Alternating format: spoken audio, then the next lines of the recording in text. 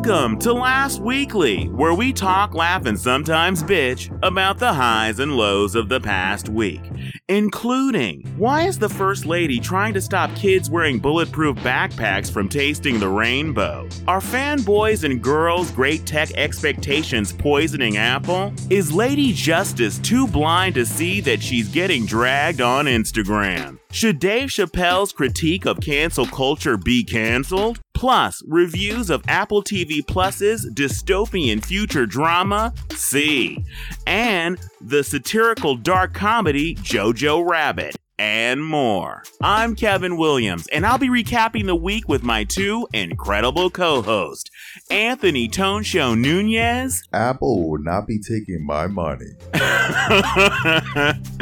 And Trish, aka Danger. I'm back. Yes. All right. We're so excited that Trish is now going to be a regular part of the L Weekly family. Could not be more excited about this, Danger. I'm excited. Welcome. Thank you. All right. So let's get right to the news. What was going on this week? Well, President Trump announced this week that his administration is looking into banning flavored e-cigarettes.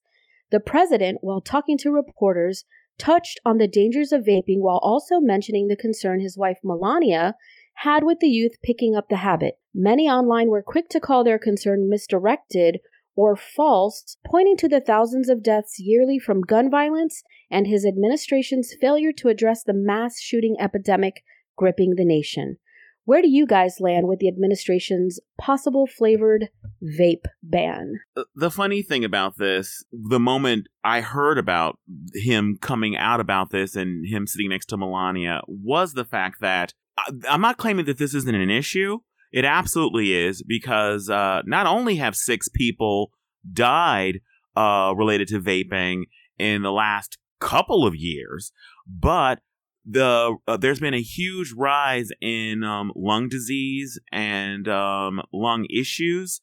Like, I forget how, I read somewhere like over 500 and something cases of really young people having chronic lung problems based on vaping. So this is a real issue.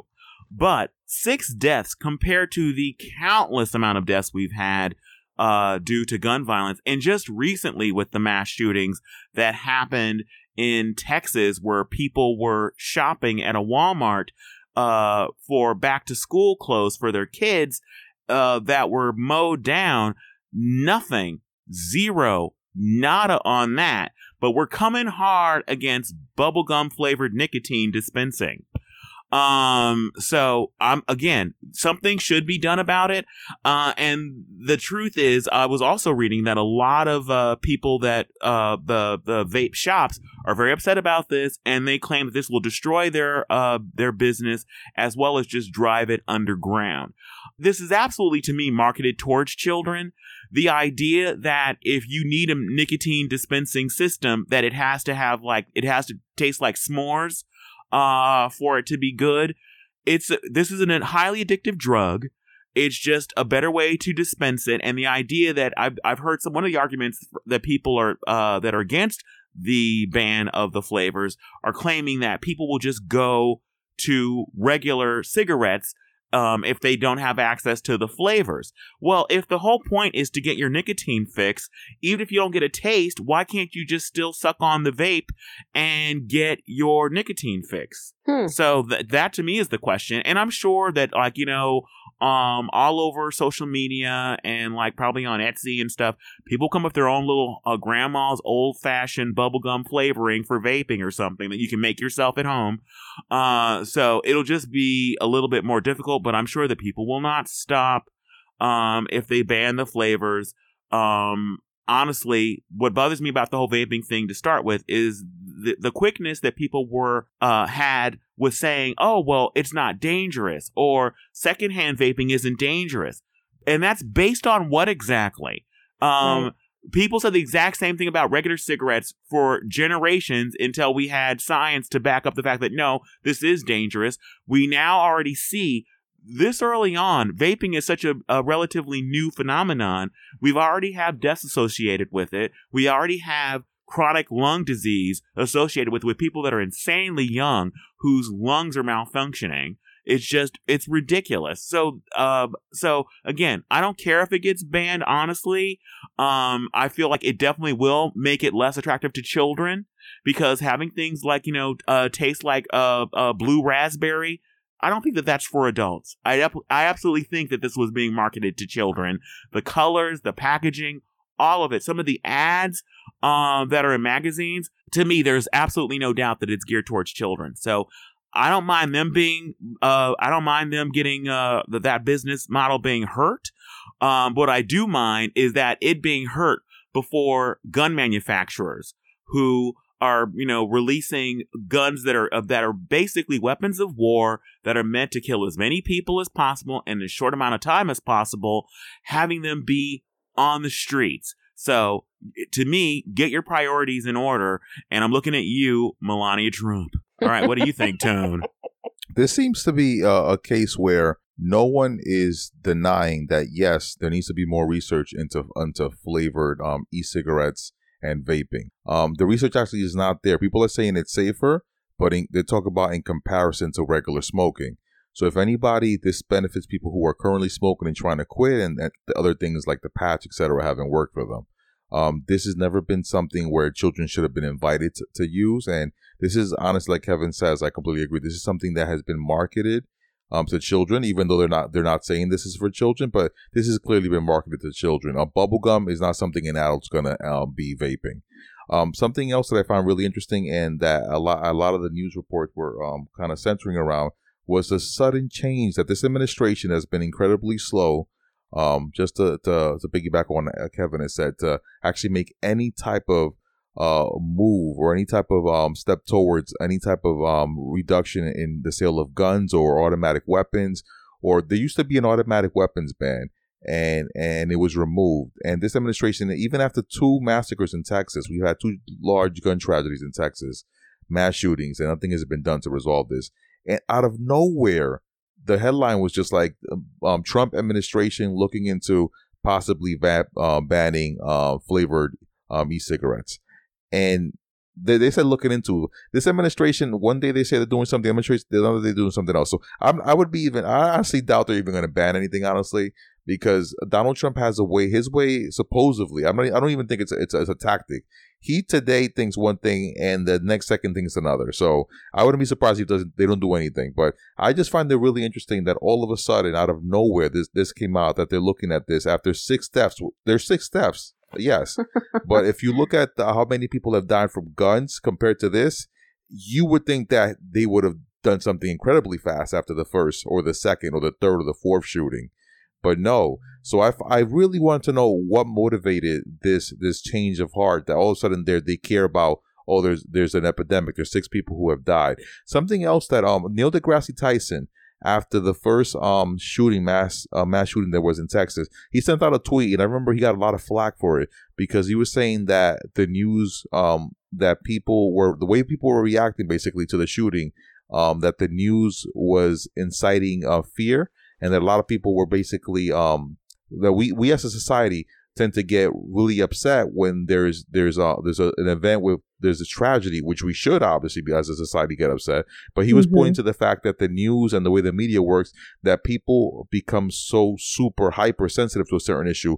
Meanwhile, he was saying that there are plenty of people every day who die of lung cancer, cardiac arrest. Right now, heart disease is like the #1 killer in America. We have thousands of people dying because of heart disease, but you never hear the president or the administration saying, hey, we have to stop heart disease. We have to stop car accidents. Between car accidents and heart disease and lung cancer, you have the majority of deaths there. So, but no one's inclined to stop these things. We don't have marches to stop heart disease. But it's a human reaction. We see 6 deaths because of something, and we automatically think, oh my God, this is terrible, which it is. But if you think about it on the scope of all these mass shootings, how many people die in car accidents, how many people are dying right now because of heart disease, that was #1 killer in America, you would think this administration would run to ban those things. So I really question the reason behind this. And someone on Twitter pointed something really interesting out. They said that the the e-cigarette lobby is very weak because if the e-cigarette lobby had the strength of the NRA, we wouldn't even be talking about any type of e-cig ban. So that's something I like to consider also. So what do you think, Danger? Yeah, my first thought was, well, I agree. Like, first of all, no one's denying that this is an issue. I don't really see the need in this, and it was my understanding that the e-cigarettes came to be kind of like a step down for people who were smoking and were trying to break the habit. So again, yeah, this really shouldn't be for kids, but clearly has been marketed and targeted towards kids. Yeah, I mean, I'm all for banning flavored cigarettes and vaping in general, but, while we're at it, why don't we ban cigarettes and everything else that's, that's dangerous, that's going to kill us? I mean, the statistics are there. It's not like it's a question of, are cigarettes bad for you? What makes e-cigarettes so special? Like you said, like there's been 6 deaths. So, yeah, after thinking about that, I was like, well, obviously, the palms that are being greased for the tobacco industry are not being greased the same way for the e-cigarette industry. So yeah, I think it's just, big money and lobbyists, like you mentioned, who's actually working the hardest, who has the most support behind them, because it does seem a little strange that all of a sudden we're banning e-cigarettes, which kind of makes me think that, is this really about 6 deaths, or is the tobacco industry now finally have a foothold in saying like, oh, look, here's our in to get rid of our competition? Because vaping has become incredibly popular. I can honestly say, at least where I am, from what I am seeing on the day-to-day, I see more people vaping than I see smoking actual cigarettes. And it could be because it was marketed as a safer way to get your nicotine fix, perhaps, or to step down from smoking actual cigarettes. But I'm not seeing as many people smoking cigarettes as I am seeing vaping. So I think maybe this kind of put the tobacco industry up in arms. Like, hey, wait a second, this is a legit competition for us. Now, I haven't looked up statistics. I don't know how many cigarettes are being sold, on an annual basis versus how many, vape pens or whatever they're called. But I'm going to say, just from what I'm seeing, it's pretty healthy competition. I could be totally wrong, but I kind of feel like this really isn't prompted so much by a concern for how many people are dying, but more like the tobacco industry is upset that they've got this competition, and now this is a great opportunity for them to paint vaping as bad as they possibly can. Not that it's great. I mean, we can see clearly it's bad, but 6 deaths, really? Compared to all the cigarette deaths? Yeah, compared to all the cigarette deaths. And that's just talking about that. Like, let's not even now we're going to get into the topic of gun violence. Okay, so we're all up in, no pun intended, we're up in arms about 6 deaths. Now, 6 is a lot. If that's your child or your husband or your wife or your loved one, obviously it's serious. But how many people have been killed by guns? And listen, maybe you know this, maybe you don't know this. I happen to be a gun owner. So I think I can speak about this topic. I hope I can speak about this topic with some sort of intelligence here. I have a revolver, so I don't have, an automatic weapon of any kind. I think people, if they want to own guns, they should own guns. But I think there also has to be some type of restriction or regulation, and not just, like when I bought my gun, I had to go and they had to do a background check and all the things that they do. But again, we're in a position where we have people who are buying privately. I had the answer. I wish I could solve the problem. I don't know what the answer is, but with as many people as we have on this planet, are you telling me that no one can come up with a great solution to how people can still have guns, but still not have these mass shootings? Because, like, if somebody came to me and said, we're going to take your gun away, I think I would be a little bit offended, because I feel like I should have the right to have a gun and defend my family if necessary. But at the same time, I can totally understand why we wouldn't want like this rifle like an automatic weapon that can shoot, I don't know how mass amounts of bullets at one time. There has to be some happy medium, and I don't understand why we're not finding it. I don't know if we're not finding it because, the NRA is so powerful and so many palms are being greased. I don't know what the answer is, but what I do know is, yes, this is a major problem. And I'm saying this as a gun owner. I remember that mass shooting in Newton, and I couldn't even wrap my head around these tiny little children, kindergartners, first graders, elementary school kids, just being massacred. And for what? And no one did anything. I thought for sure that was the moment in time, the moment in our country, the moment in history where things were going to take a turn. But no, now we have bulletproof backpacks instead. So I wish I had the answer. I don't, but I think that there's got to be some happy medium. There has to be some happy medium where, an individual can still own a gun, but we have some sort of protection in place where we don't have people buying these weapons where they can just, do these mass shootings. So I don't know what the answer is, but I know the answer for me is not let's ban vape pens. Well, also, I wanted to come to say that I don't think that most people, and I absolutely think this is the NRA and their power that has stopped. You talked about, like, is there a happy medium? Yes, and polls show that there's an agreement, even amongst not only gun owners and just people in general, but even members of the NRA. The actual members have said that they want background checks, and they want to stop private sales and people being able to gun show loopholes where people can go in without any ID or anything and buy all kinds of guns.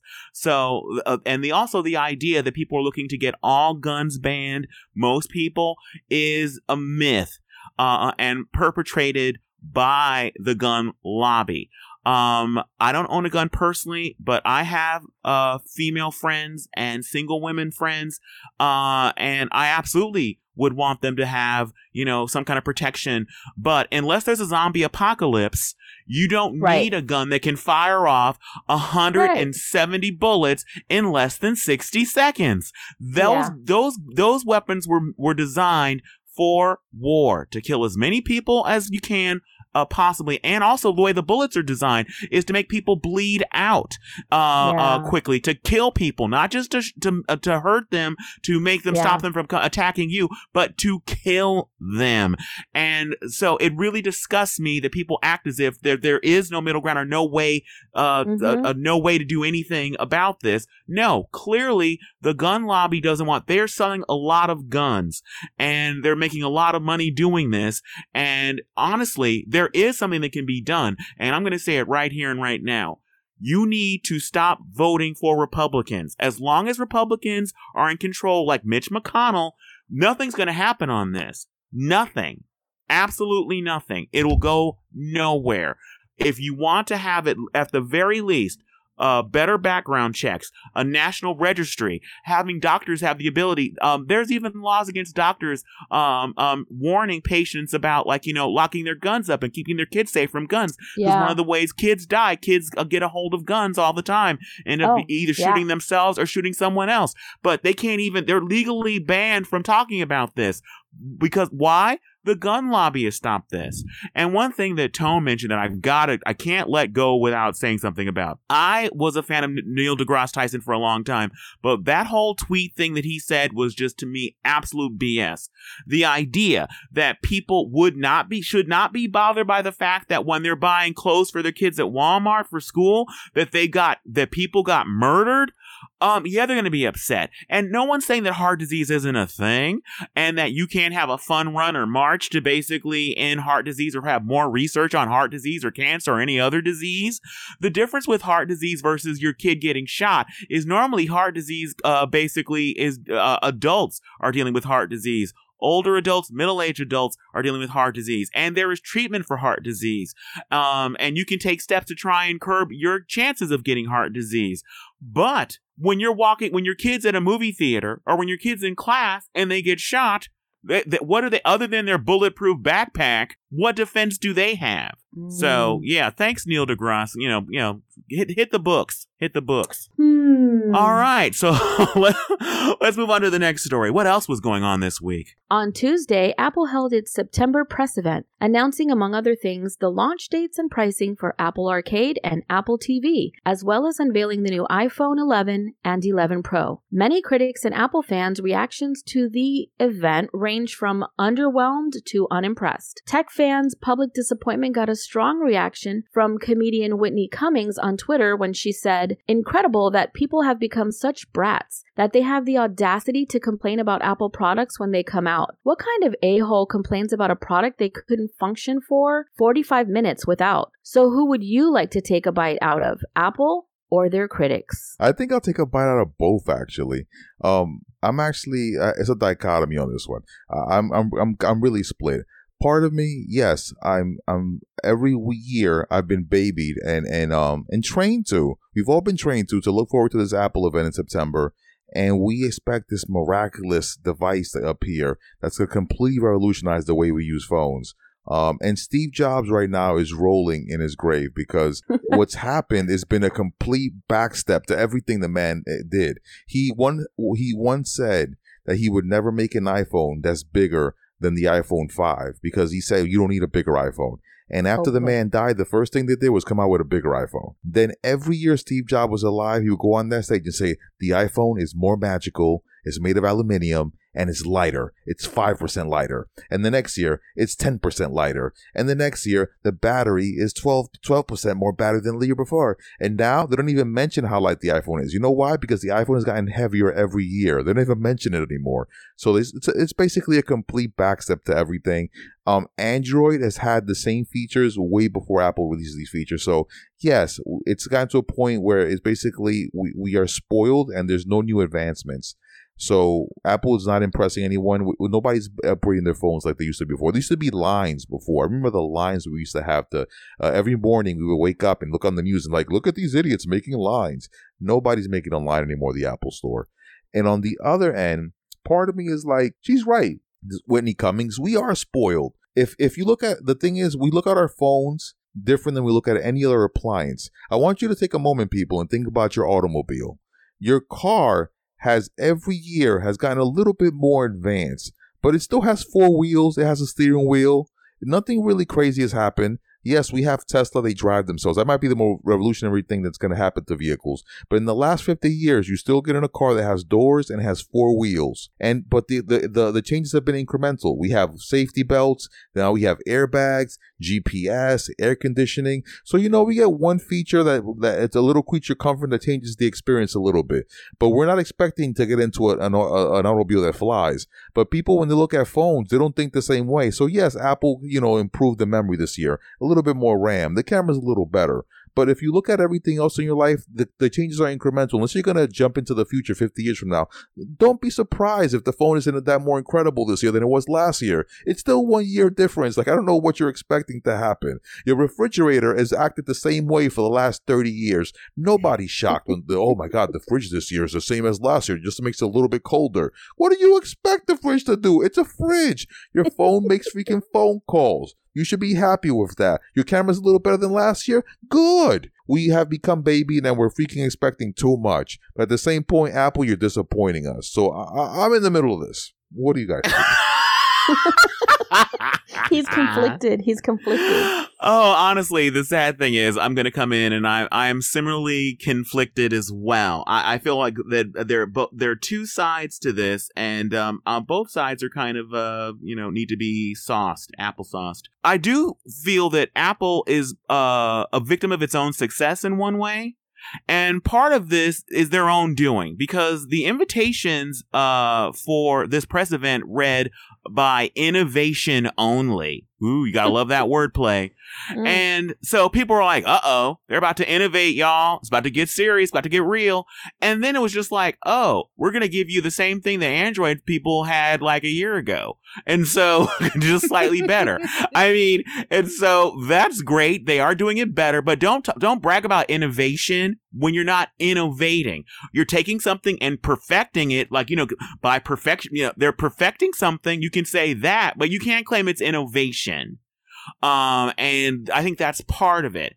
And Apple has basically, I agree with Tone as far as in they used to brag about this. Like, I used to always think that, is there empty space in the phone so they can just say the next year that it's a teeny bit thinner? It's like, it's a teeny bit thinner this year. But they don't even mention the teeny bit thinner anymore. I absolutely agree. And the funny thing is, when it comes to innovations with the phone, one thing that you never hear them talk about is they never talk about like the way the phone sounds. Like, does it sound better? Is there better sound quality? Can people hear you better? Can you friggin' hear me now? They don't even talk about that. That's never discussed. Is it a better phone? It's never talked about because people don't make phone calls anymore. Everybody's texting. It's not even an issue. So, it's not. Yeah, so that bothers me. The real improvements that I feel like I want, that is to me, whoever is the first one to come out with a phone where you charge it once a week, that will be a revolution. That will be like a fainting moment when it just like, oh, I feel like constantly charging devices, constantly. So that's the kind of innovation I want. And another way that Apple is a victim, I should say Tim Cook is a victim where Steve Jobs wasn't, was the fact that now there are so many YouTubers and actual tech reporters, their only job is to try and figure out what Apple is doing before Apple announces it. So there's no such thing as any kind of surprise.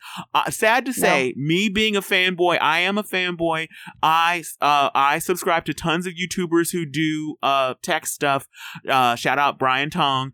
And I have to admit, I knew everything that was going to be released in this Apple press event except for the pricing for the new services. I had already seen the mock-ups because what happens is there's companies that have to actually make like the body and stuff like that. And people have gotten hip to that. So they actually get people that are basically working there for like a penny a week. They sell the actual mock-ups. And so we can actually see that, oh, is it good? This version of the phone is going to have 2 cameras. This version of the phone is going to have 3 cameras. So there was 0 shocks there. Mm-hmm. So I think that Tone's right. We're not expecting every year for our refrigerator to be completely innovative and a brand new kind of fridge, and we're gonna be making our food colder in a whole new way.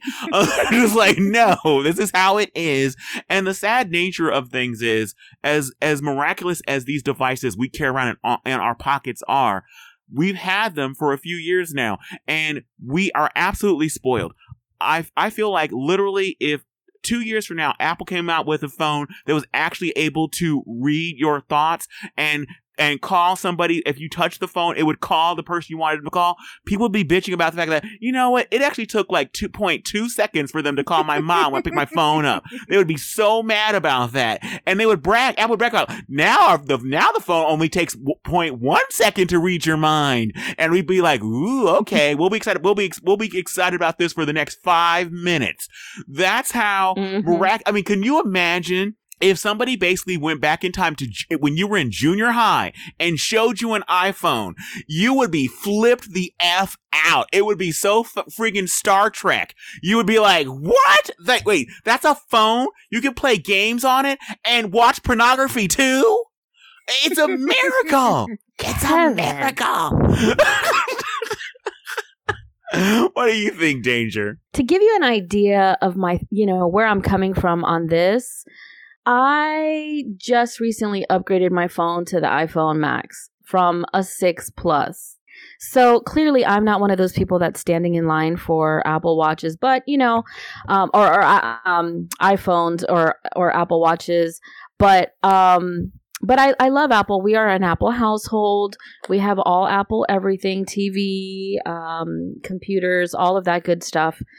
And my kids, have their devices and they're all Apple devices. But I just, I think it's like a first world issue here. You kind of put your finger on the pulse of it. Like, we're spoiled. This is people are complaining. This is a first world problem. There are people starving right here in the United States and they don't have iPhones. That's the least of their worries, So yeah, I don't get so excited about Apple announcements. I watch them because I work in tech, but I'm not standing in line for the latest, greatest anything. So when they talk about an invitation or an innovation, I don't think they're talking about the phone so much as they're talking about things like maybe Apple Arcade and perhaps the fact that they're coming out with Apple TV. But again, how much innovation are we talking here? Netflix exists. We're already seeing original series. It's not like they're inventing this. This is something that's already happening. So for me, I'm not excited, but I guess the critics have their point as well. So, I worry about these things when I need a new phone. I don't need a new phone. I really don't care. No, one thing I was going to say again, part of the reason why they're a victim of their own success is you mentioned your iPhone 6 Plus. I am still rocking an iPhone 6 Plus. I will not be upgrading my phone until they get rid of that stupid notch. I'm holding out. So, and I'm going to keep holding out till the notch is gone. But you're right about the fact that one of the reasons why Apple is offering all this other kind of these other moving to a service model more than just, an actual hardware company is because of the fact that people like me are holding on to our phones so much longer. The phone that I have now is good enough. I have nothing's been jaw dropping about these newer phones that makes me feel like I have to go out and get it. So they are a victim of their own success. So the next question is, was anybody, apparently, I already know the answer. I think when Danger already said the answer, she's not impressed by Apple Arcade or Apple TV Plus, but is anybody even, I was surprised at the price model. Honestly, I was surprised that it was going to be $5 a month for Apple TV Plus, because Apple normally just tries to just screw you as much as they possibly can, nickel and dime you to death. So I was surprised that they didn't go for more money than that. I still don't know exactly how many shows they're launching with, but $5 was to me a much better price than I expected.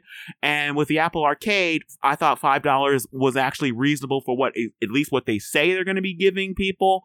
One thing I was surprised about was I didn't hear any kind of information about bundle pricing. Like, okay, if you get, let's say you have Apple Music and you have, you get Apple TV Plus and you get Apple Arcade. Yeah, I'm going to say that it's probably not going to be bundled. And that's why they're coming in so cheaply, because they're going to start nickeling and diming us by creating all these little services that everyone's going to want.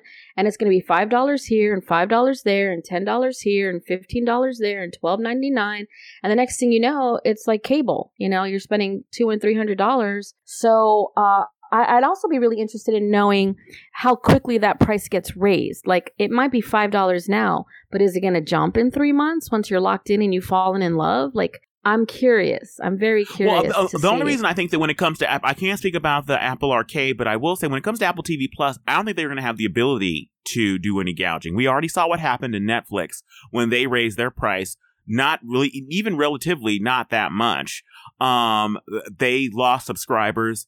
People are now, one of the reasons that Apple seems to be doing experiments with changing their product delivery model is, we all got used to the whole binging where you can just watch a whole series, the whole season of a series in a few days, where they're all like, wait a minute, people are literally joining Netflix for 1 month, watching the season of Stranger Things they care about, and then dropping it. So what they're experimenting with now, people are, they're actually experimenting with having shows come out once a week like CBS All Access does, and Disney Plus has announced that that's how a lot of their shows are going to be released as well.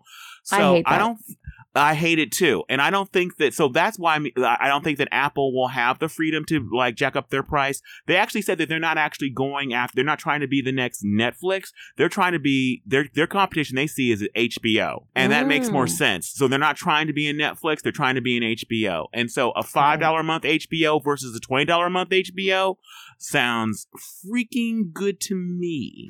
Yeah. And let me also add, Kevin, while we were preparing to do the show today, I was reading on Twitter that Disney CEO Bob Iger resigned from the board of Apple today.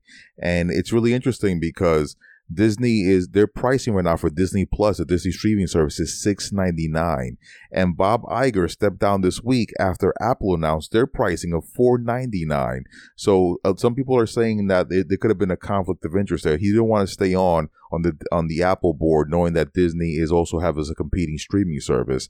And some other interesting news that was out when we were preparing for the show today: MoviePass announced that it's shutting down their doors. So streaming is going to become a more competitive space, honestly, because people obviously cannot afford to go to the movies anymore. And I agree with Kevin. Apple won't be able to increase the prices much because it's a great thing that we have all these streaming services, because besides all the options, they're going to force each other to compete, and we're going to end up benefiting as the users, because $4.99 for Apple, $6.99 for Disney Plus, and $12.99 for Netflix. And somebody has to give. Oh, let's absolutely. hope that we benefit. Let's hope that the benefit is for us. Well, the benefit Fingers will crossed. be for us in the short time, because to me, this model can't be sustained. It's going to be too many services. With NBC is going to have their own streaming service. There's already things like Crackle. So there's more coming, and there's only going to be room for so many.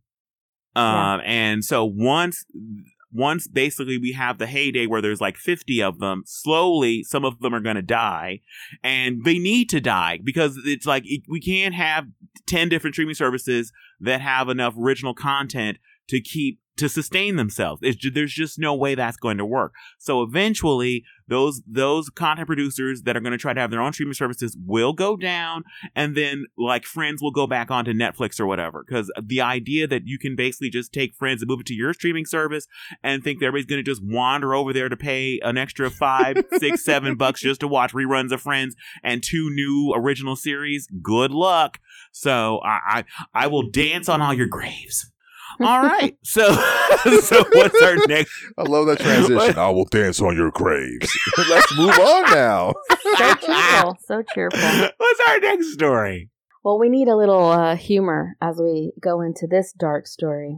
So, a day after Florida Judge Thomas Palermo ruled that parents of 4-year-old Noah McAdams, who was diagnosed with leukemia back in April, won't regain custody of him, the boy's mother posted an emotional message on Instagram.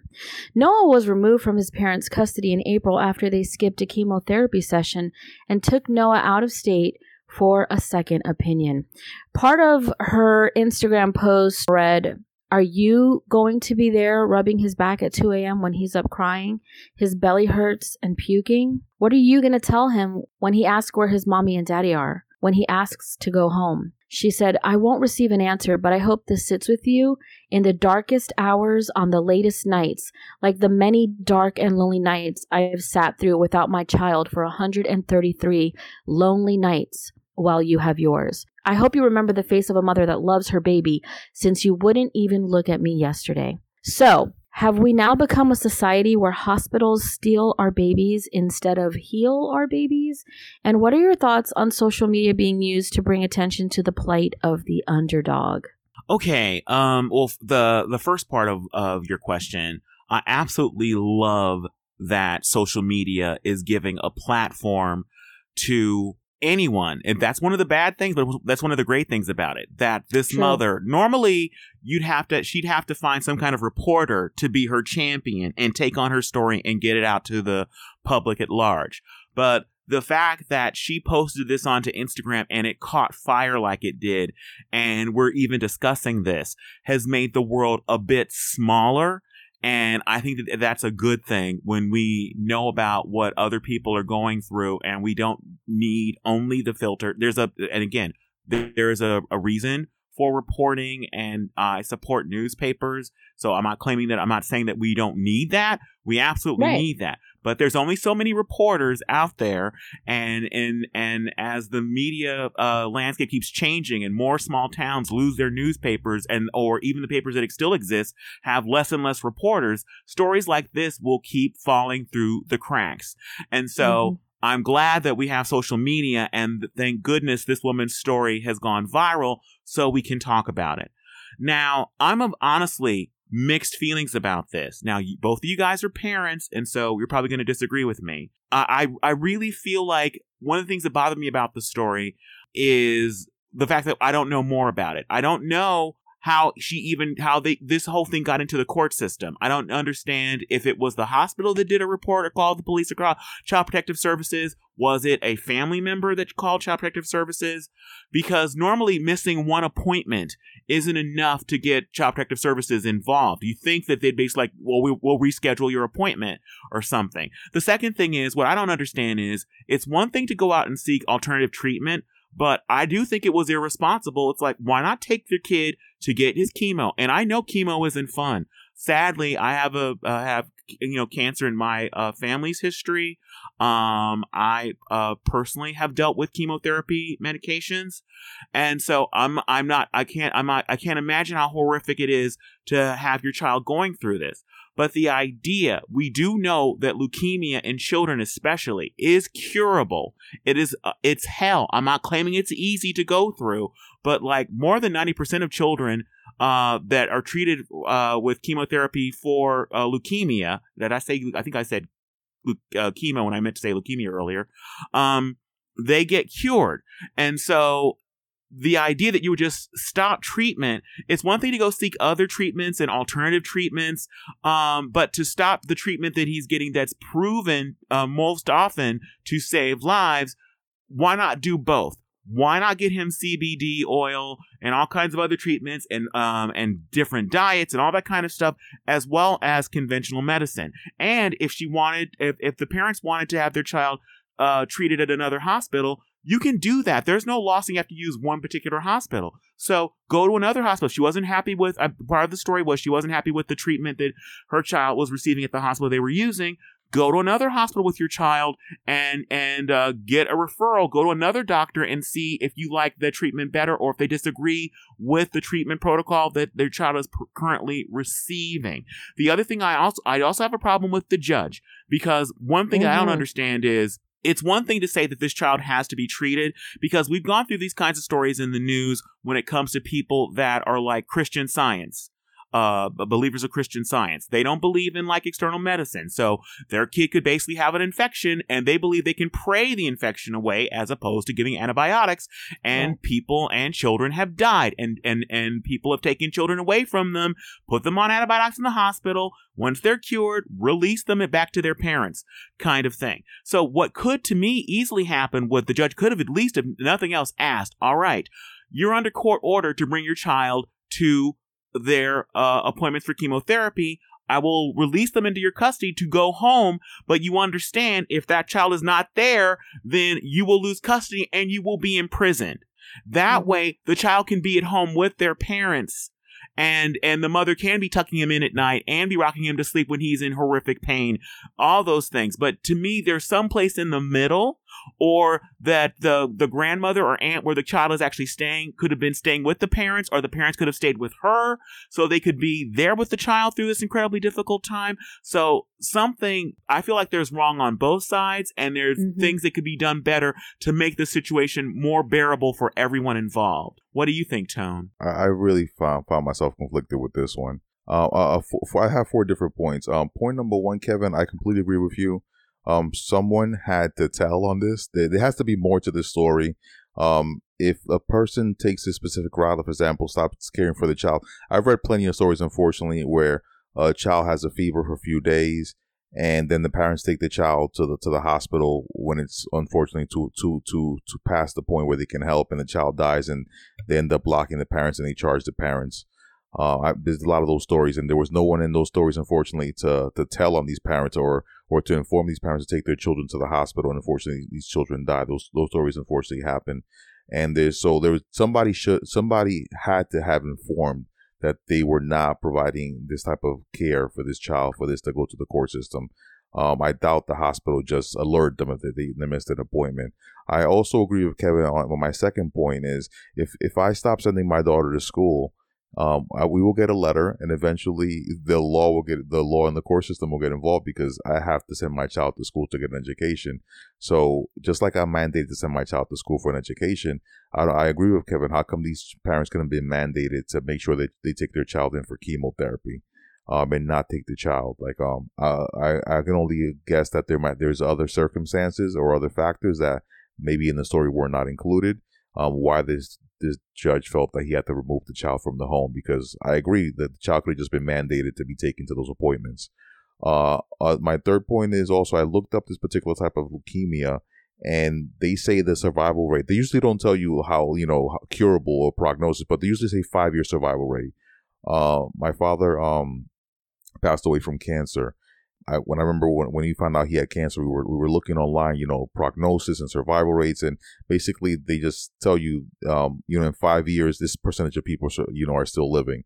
And in the case of this particular cancer that we're talking about in this story, in 5 years, 86 to 90% of people the children who were treated, were still alive. So this type of cancer in the story is very treatable.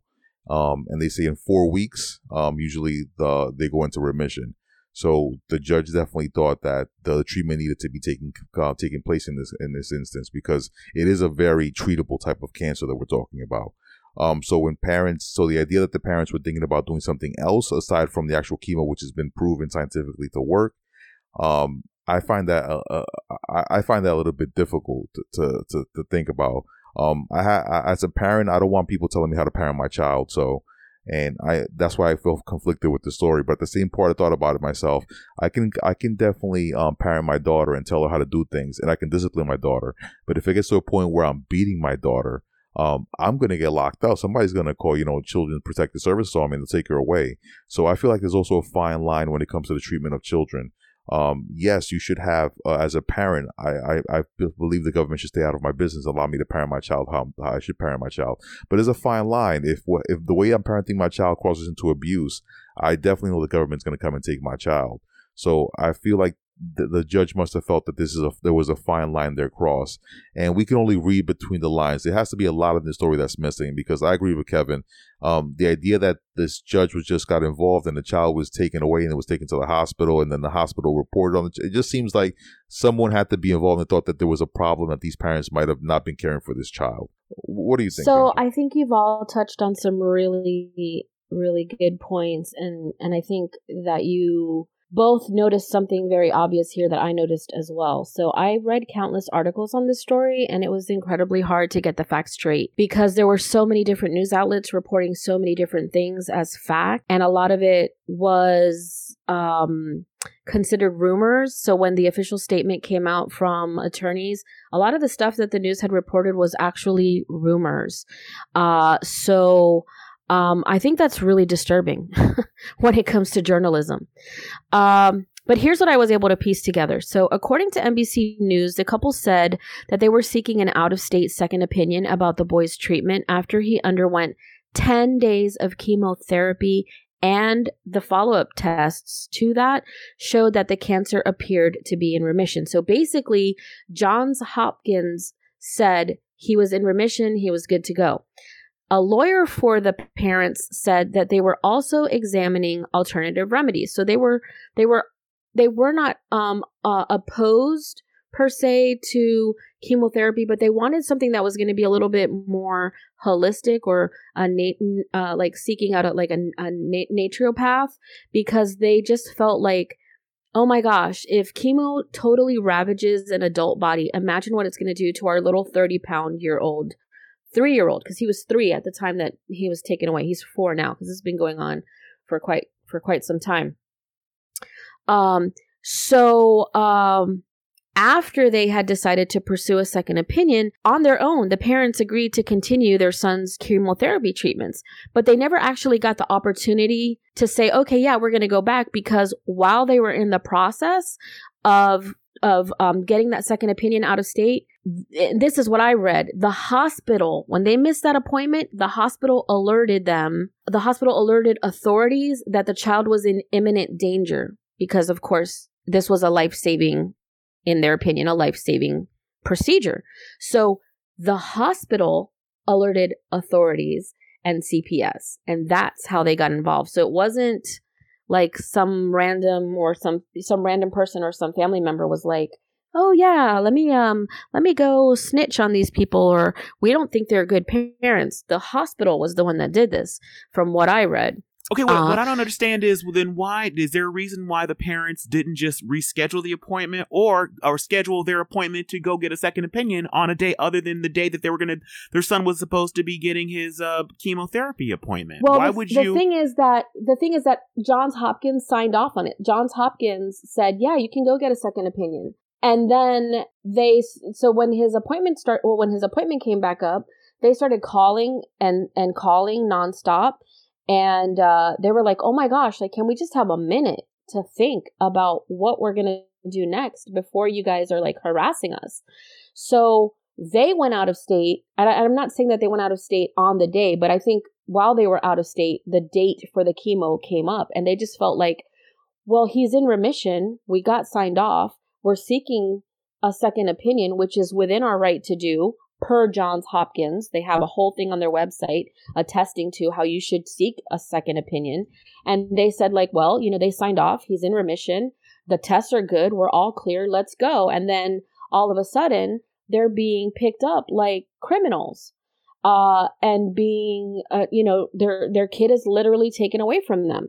They didn't even have an opportunity to say, no, wait, we are taking him back. We were just getting a second opinion. They didn't care. It was like too late. We've already decided. So, you were mentioning that like there has to be like some middle ground. Well, the judge basically said, no, we're not going to give you any middle ground. He felt, and he said this, he felt that, if he said to the couple, make sure that he comes back for treatment, he didn't feel that them saying that they were going to do that was good enough. He felt like they were a flight risk. So he took the kid away from them, basically. But also, I understand I'm in the same boat with Tone. Like, please don't tell me how to parent my child. Please don't tell me how to take care of my child's, when my child is sick, my child's welfare. I understand that we have to be very careful with these things because we don't want children who are actually being neglected or actually being abused falling through the cracks. But clearly this is a case of facts being twisted to suit the narrative that they want to play out. For example, this is 2019. This is taking place in 2019. Back in 2016, mom and dad got in an argument and dad threw like one of those sand pails. He threw the little plastic toy at her and it flew past her and it hit their kid. So they were using that to say, this is an abusive home. This is an abusive relationship. We should take the child away. So I feel like there were some things that were twisted to suit the narrative that they wanted. Not saying that things like that should be going on in the home, but we're talking 2016 to 2019. And these are relatively young parents. If you take a look at them, they're relatively young parents. But again, why do you need to take the child away? Why couldn't you, like you said, why couldn't you say, we're going to have you live with, for this treatment period, we're going to have you live with mom? Because the child is with the maternal grandmother right now. So it's not like mom and dad don't have the ability to see him or go to his medical visits, but he's not living in the home with them. Okay, well, I have a couple questions. I don't know if you came across the answers because I couldn't find them. Ask away. What I'm confused by is if the child was in remission when they took him to go have this other opinion, is there some kind of thing about, okay, even when you're in remission, when you're treating a child for leukemia, they basically have chemo for this many weeks and it doesn't, even if they're in remission, we're making sure the preliminary tests are saying they're in remission, but we're going to keep giving them chemo for 1 more, 2 more cycles before we stop. What was going to be the protocol? Is the kid still being treated with chemotherapy as we speak? Because if he was diagnosed as being clear, weeks ago, is he still being treated for leukemia? Yeah, so it's my understanding from what I read is that you can show that you are in signs of remission as early as 2 weeks of these treatments. And so he got the 10 days of chemotherapy, but that was not the end of his chemotherapy. He had at least 1 more treatment that they were recommending that he have. And then because they want him to stay in remission, they would want him to go for treatments for the next 2 to 3 years. And I think that's where the parents' concern was like, wait a second, we're not fully in agreement with Johns Hopkins on this. We want to get a second opinion and see if maybe there's some other credible hospital out there.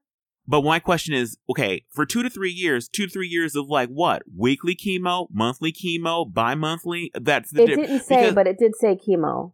Because to me, what I don't understand about the parents and my issue, and I can see why the judge was upset, was it's one thing to get a second opinion. It's the idea that my kid's appointment for the chemotherapy is on Thursday, then on Friday, Saturday, Sunday, Monday, that is when you go to get a second opinion. That's when you send the records to another city. This kid is sick and going through a lot of stuff. I don't even know if they actually physically needed the kid there. They could send the records to another facility and have them review them, send the blood work to that other facility, to not make this kid go through a journey. But if they physically need him there, why not wait until after he had his treatment, then take him? So that is, to me, I can see why, as a judge, why he might be concerned, or she might be concerned. And one of the things I would have done if I was even their attorney, I would have said, look, I understand you think my clients are a flight risk. They're willing to wear ankle monitors to basically prove that they're not going to leave. They're willing to turn over, I don't know if they have passports, but they're willing to turn over whatever they have to do to keep their child, because the kid is going through such a stressful time, and to not be able to have his mother and his father tuck him in at night is a tragedy. So to me, there has to be some kind of middle ground, but I do feel that the parents were hinky in this. It doesn't make sense to me that they wouldn't have that they would be out of, even if they said they got cleared to go have another opinion, that's different from having another opinion and missing that appointment are two different things. They acted as if they had to miss the appointment. But here's the thing too. I can make an appointment with my doctor, but isn't it my choice as a parent as to whether or not I want to take my kid to that appointment? If I feel like that hospital is not serving my child's best interests, I should have the right to take my child to another doctor, regardless of whether he's in the middle or she's in the middle of treatment. Oh, no, I'm not saying no. I don't feel that hospital. Right. No, but I'm saying they really felt, so I didn't say this, but as I dug a little deeper, they really felt like hospital was not doing their child justice. Their child was potty trained, but they put him in a diaper and they let him in a crib. So they felt kind of like, yes, you're supposed to be treating our children, my child here, but it's almost like you're really not looking at his best interest. So from my perspective, when I was reading the story and I was looking at all the different stories and combining all the information together, my thought was like, is this another case of big pharma just looking to make a buck? Like, oh, we got to keep this kid here because, chemo is big money for us versus, and Johns Hopkins, I'm sure, gets lots of money and lots of grants and lots of funding. So, is this money out of their pocket if they allow this child to leave versus let's keep them here and let's keep this treatment going. And hopefully Johns Hopkins will not unfollow me on Twitter now that I've said that.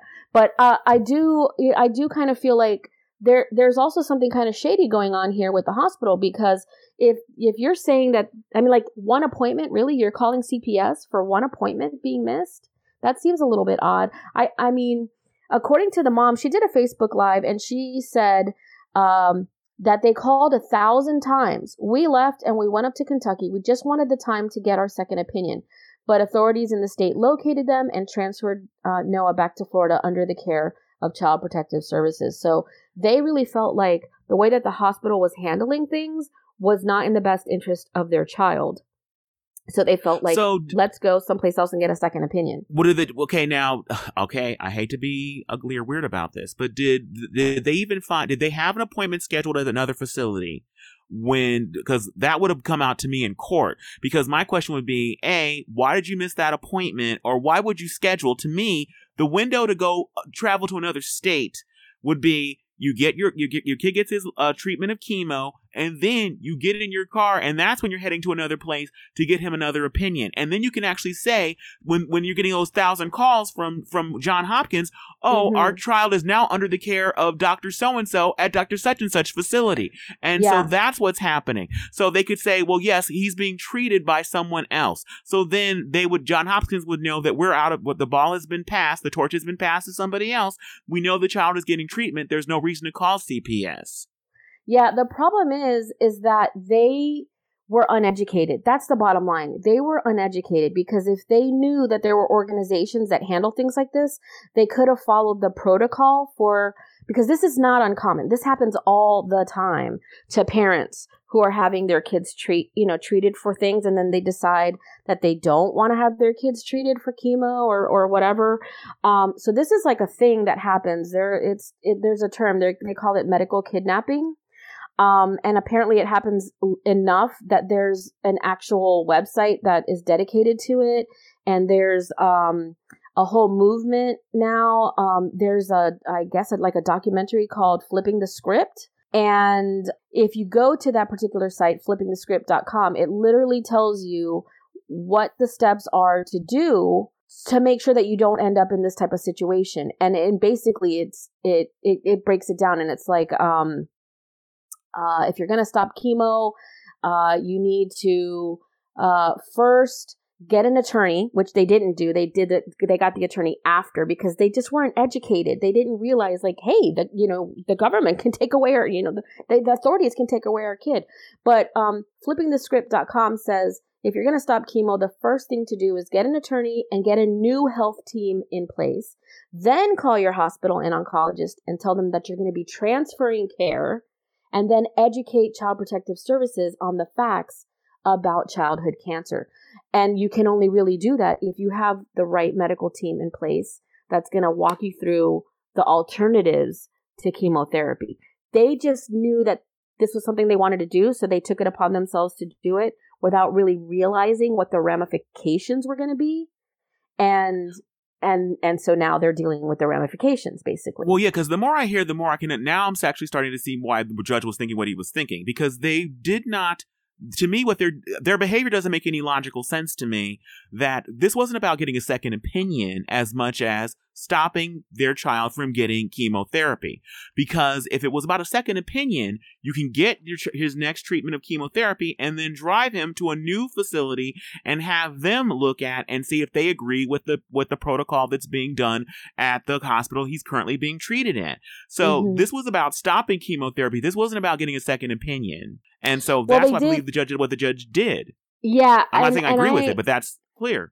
Yeah. I mean, there's two camps. So there's like the narrative that says that they were trying to get a second opinion and that they did, and they were on board with chemotherapy. But if you really look at the facts, they're 100% organic and like homeopathy and all about like natural treatments. So I think she said it, like, she really wanted to, and she was having him treated in a more natural way with things like colloidal silver and other types of things to help boost his immune system and fight the cancer, like alkaline and all these other treatments that I guess don't have the same exact studies as chemo, but in reality, if you take a look at the facts, not all chemo actually kills cancer stem cells. So in their eyes, they were like, well, we want to do something that isn't going to be damaging our child immediately, and then also for the long term. So I think I understand the idea, like you, I had, my father passed away from cancer. So I have that cancer connection. And my father, the first thing he was able to do was be given the choice. Do you want chemo or don't you? And he actually opted out. I wish he would have opted in, but he opted out. And I had to respect that. I don't know how I would have felt if he was forced to have chemo against his will. And as parents, it's our job to make the decisions for our children, what we feel is in our children's best interest. So as a parent, for a judge to step in and say, no, I'm going to make the decision of what's in the best interest of your child. I appreciate that. I understand that. But I think also he should have maybe been brought in some experts other than the hospital that the child was being treated at to say, like, okay, well, what are there any proven natural remedies? If they want a second opinion, can we get some doctors in here? Pick a hospital. Let me do that for you, right? Like, work with them a little bit. But I don't feel like he worked with them at all. I think he just felt like, I know what's best. I'm going to tell you what's best, and this is what we're going to do. And now they're dealing with the ramifications of that. And in reality, they probably could have had their way and done what they wanted to do if they actually maybe did a little bit of research and realized that there are organizations out there that can give them the guidelines and help them help walk them through the process of that. So yeah, I have to say, as far as my feelings go, I'm not a fan of authorities stepping in and saying what parents should or shouldn't do with their children, but I understand it's also a fine line. We don't want children who are actually being abused and neglected to fall through the cracks. So, well, like I said, this is reminiscent of all these. There's been many battles like this with the Church of Christian Science, where they don't believe in any kind of medicine, and there's kids that have died from like minor infections because they would not let them be treated with antibiotics. Yeah. So that's their choice, and some people believe that's their religion, and so they should be allowed to just not treat their child other than just with prayer. Mm-hmm. So honestly, I feel like I don't have a problem with the judge forcing the child to have chemotherapy, especially since this is so proven to work. My issue is that there's no middle ground as far as in keeping the family together. Yeah. There has to be some kind of middle ground, I think. So we're not going to settle this one. So let's move on to we've settled all the other issues in the world, but not this. This one is just one that was above our pay grade here at Last Weekly. So what else is going on? Comedian Dave Chappelle and popular YouTuber PewDiePie both experienced calls to be canceled this week for things they said. Dave Chappelle, who just released a new Netflix comedy special, Sticks and Stones, found himself the target of online outrage for what some people consider to be crude, offensive jokes, while PewDiePie found himself in his own controversy for announcing he was going to donate $50,000 to the Anti-Defamation League, an organization dedicated to fighting anti-Semitism and hate, which 2 years ago called for PewDiePie to be let go by Disney because of jokes that the YouTuber made on his channel about Nazis that were misinterpreted by mainstream media coverage. Do you think cancel culture is out of control in 2019? Or is it quite the opposite? People are finally being held accountable for what they say and do. I think these are two completely different situations, but they're very related. I watched Sticks and Stones, and I think Dave Chappelle he's hilarious. He's a funny man, and I unfortunately as a what they call a young Generation Xer, or almost an old millennial. I'm really a Generation Xer. I really feel that comedy, unfortunately, has been under attack in the last 10 years. There's been honestly, it's 2019. I understand it's a lot of good things have happened as far as moving people forward, being more accepting of everyone. But I really feel like I don't agree with everything Dave Chappelle did in his skit, and he said things that obviously I wouldn't say. But I do, just like Kevin, agree with him. He should be able to say those things. And I also find it really interesting that people had to watch his special to get offended. Don't watch his special. He said it in his special. He's like, you clicked on my face if you're upset for what I did. So I really think Dave Chappelle should be able to say what Dave Chappelle says, and you are able to, ignore Dave Chappelle or get upset about what he says. But in comedy, people should be allowed to say what they want in comedy, because that's what comedy is about. It's an art form. And there's always going to be people who are penalized when they say something wrong in comedy. Let's think about Kramer, for example. He obviously said something on stage that was not acceptable.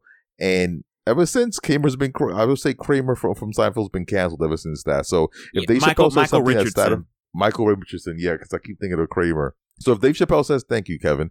If Dave Chappelle says something that offensive, then you'll stop listening to him. But I don't think we need to censor comedy. And as far as PewDiePie, he donated. He hit 100 million subscribers, which is a crazy amount of followers. I never thought I would live in an age where people would have that many people tuning into what they do. So YouTube made two specific plaques. One for 100 million subscribers for T-Series, which is a YouTube channel that also has over 100 million subscribers, and one for PewDiePie. So while PewDiePie hit this momentous occasion, he did a video where he said he would also donate $50,000 to a charity, which happened to be, like you said, the Anti-Defamation League. A lot of people took offense to this, specifically his fans, because they thought this was him caving to politically correct culture or to an organization that tried to bully him.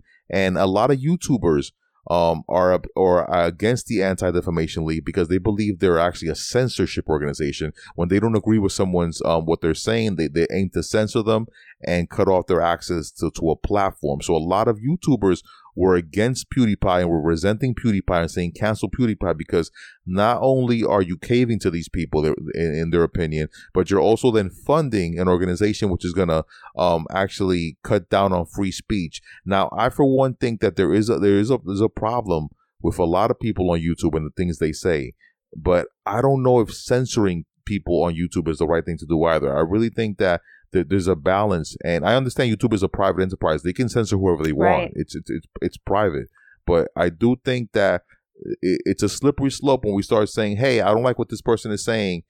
We should censor him." And this is again connected to Dave Chappelle. Dave Chappelle. I don't think we should censor Dave Chappelle. Dave Chappelle should be able to say whatever he wants, and like I said, you should be able to get offended as you want. But this whole we're gonna censor people and kick them off of platforms, I'm not sure. I definitely agree with that. What do you guys think? Okay, I really have a problem, honestly, with this is going to be super controversial, the synopsis and what you said, Tone, because you don't even go into why PewDiePie was even dealing with the Anti-Defamation League. What was the genesis of this? What were the racist things or the anti-Semitic things that he was doing and saying? And the fact that the connection to the Christchurch massacre, these are pretty big things to leave out of the synopsis and out of this discussion. Well, I did say he was misinterpreted. Let me just say that there's what the media is saying about PewDiePie, and then there's what people who actually been following PewDiePie for a while on YouTube know about PewDiePie. So PewDiePie was his first controversy was because he did some things on he did a couple YouTube videos. In one, he actually paid some people in a foreign country to hold a sign that said, "I hate Jews."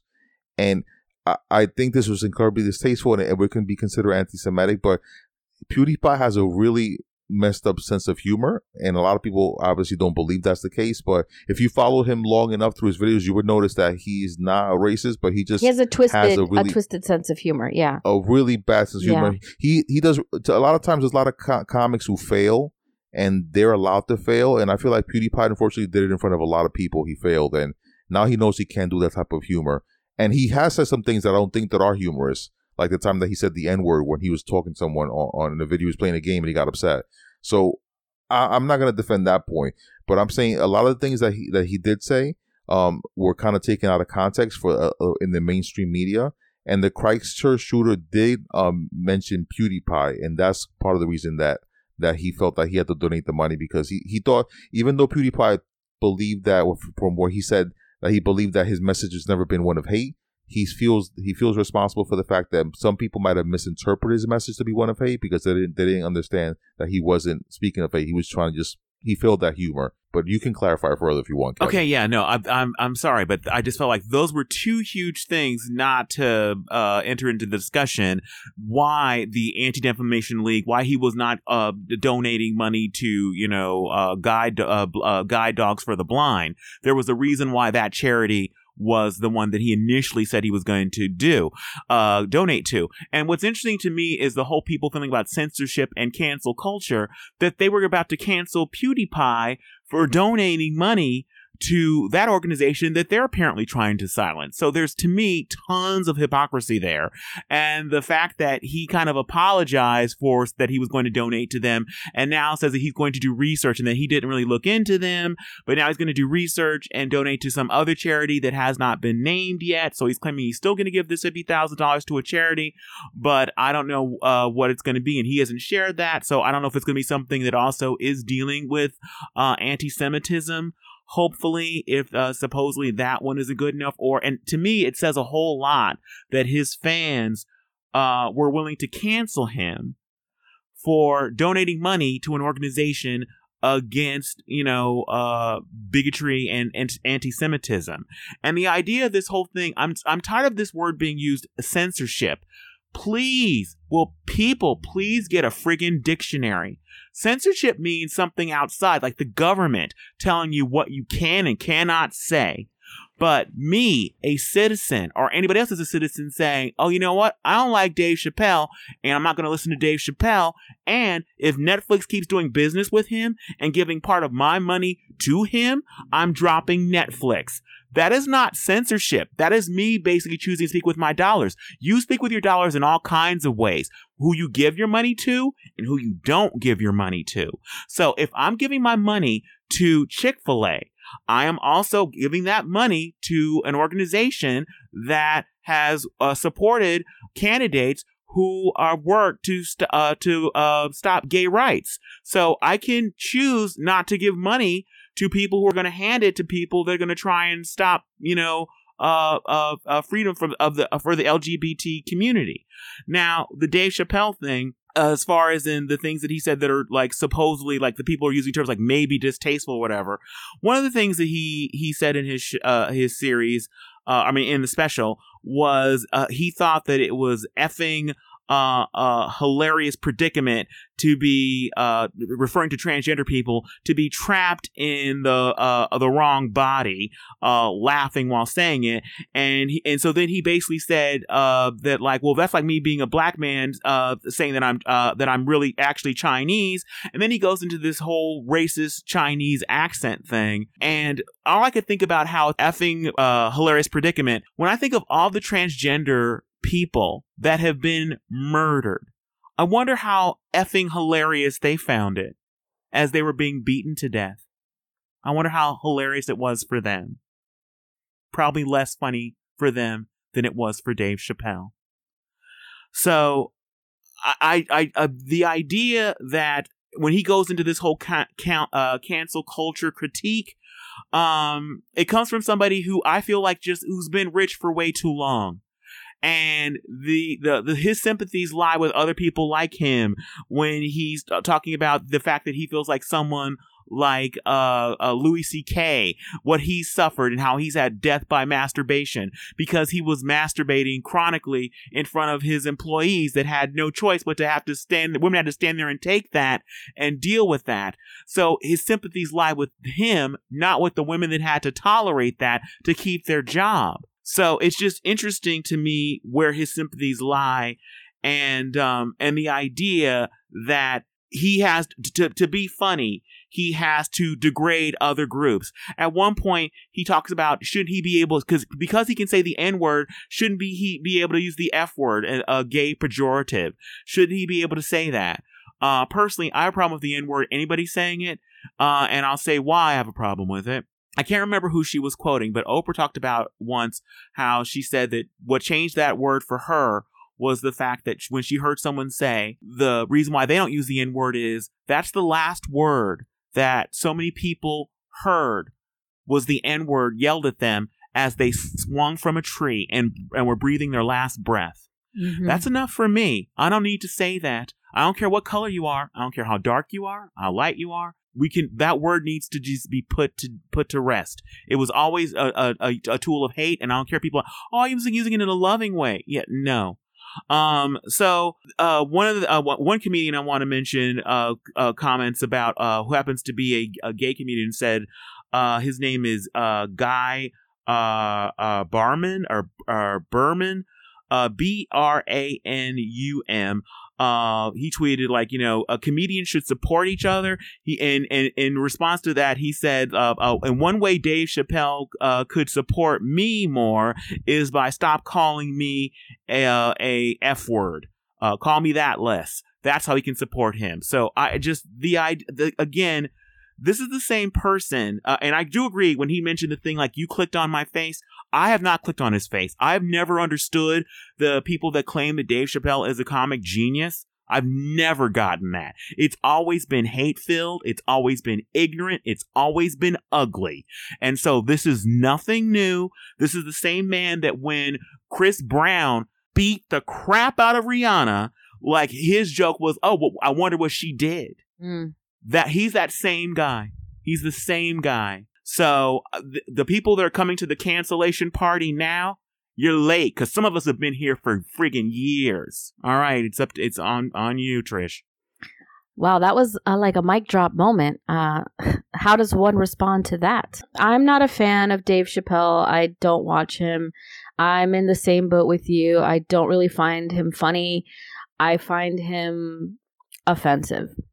So I too am not one of those people who clicked on his face. But let me say this. Okay, so let me walk back one step. So we were talking about censorship. So censorship does not have to be by a government organization. Censorship in general is basically the suppression or prohibition of any type of film or book or news or art, anything that's considered obscene or politically unacceptable or a threat to security. So it could, it doesn't have to be the government that's doing that. It could just, there could be censorship from all different kinds of ways. But I think you're right. I mean, I don't think censorship is the same as cancel culture. I mean, I think we have, and you said this many times, like, you have the right to say whatever you want to say, and we have the right not to listen to it. We have the right not to buy your material. We have the right not to click on your HBO special.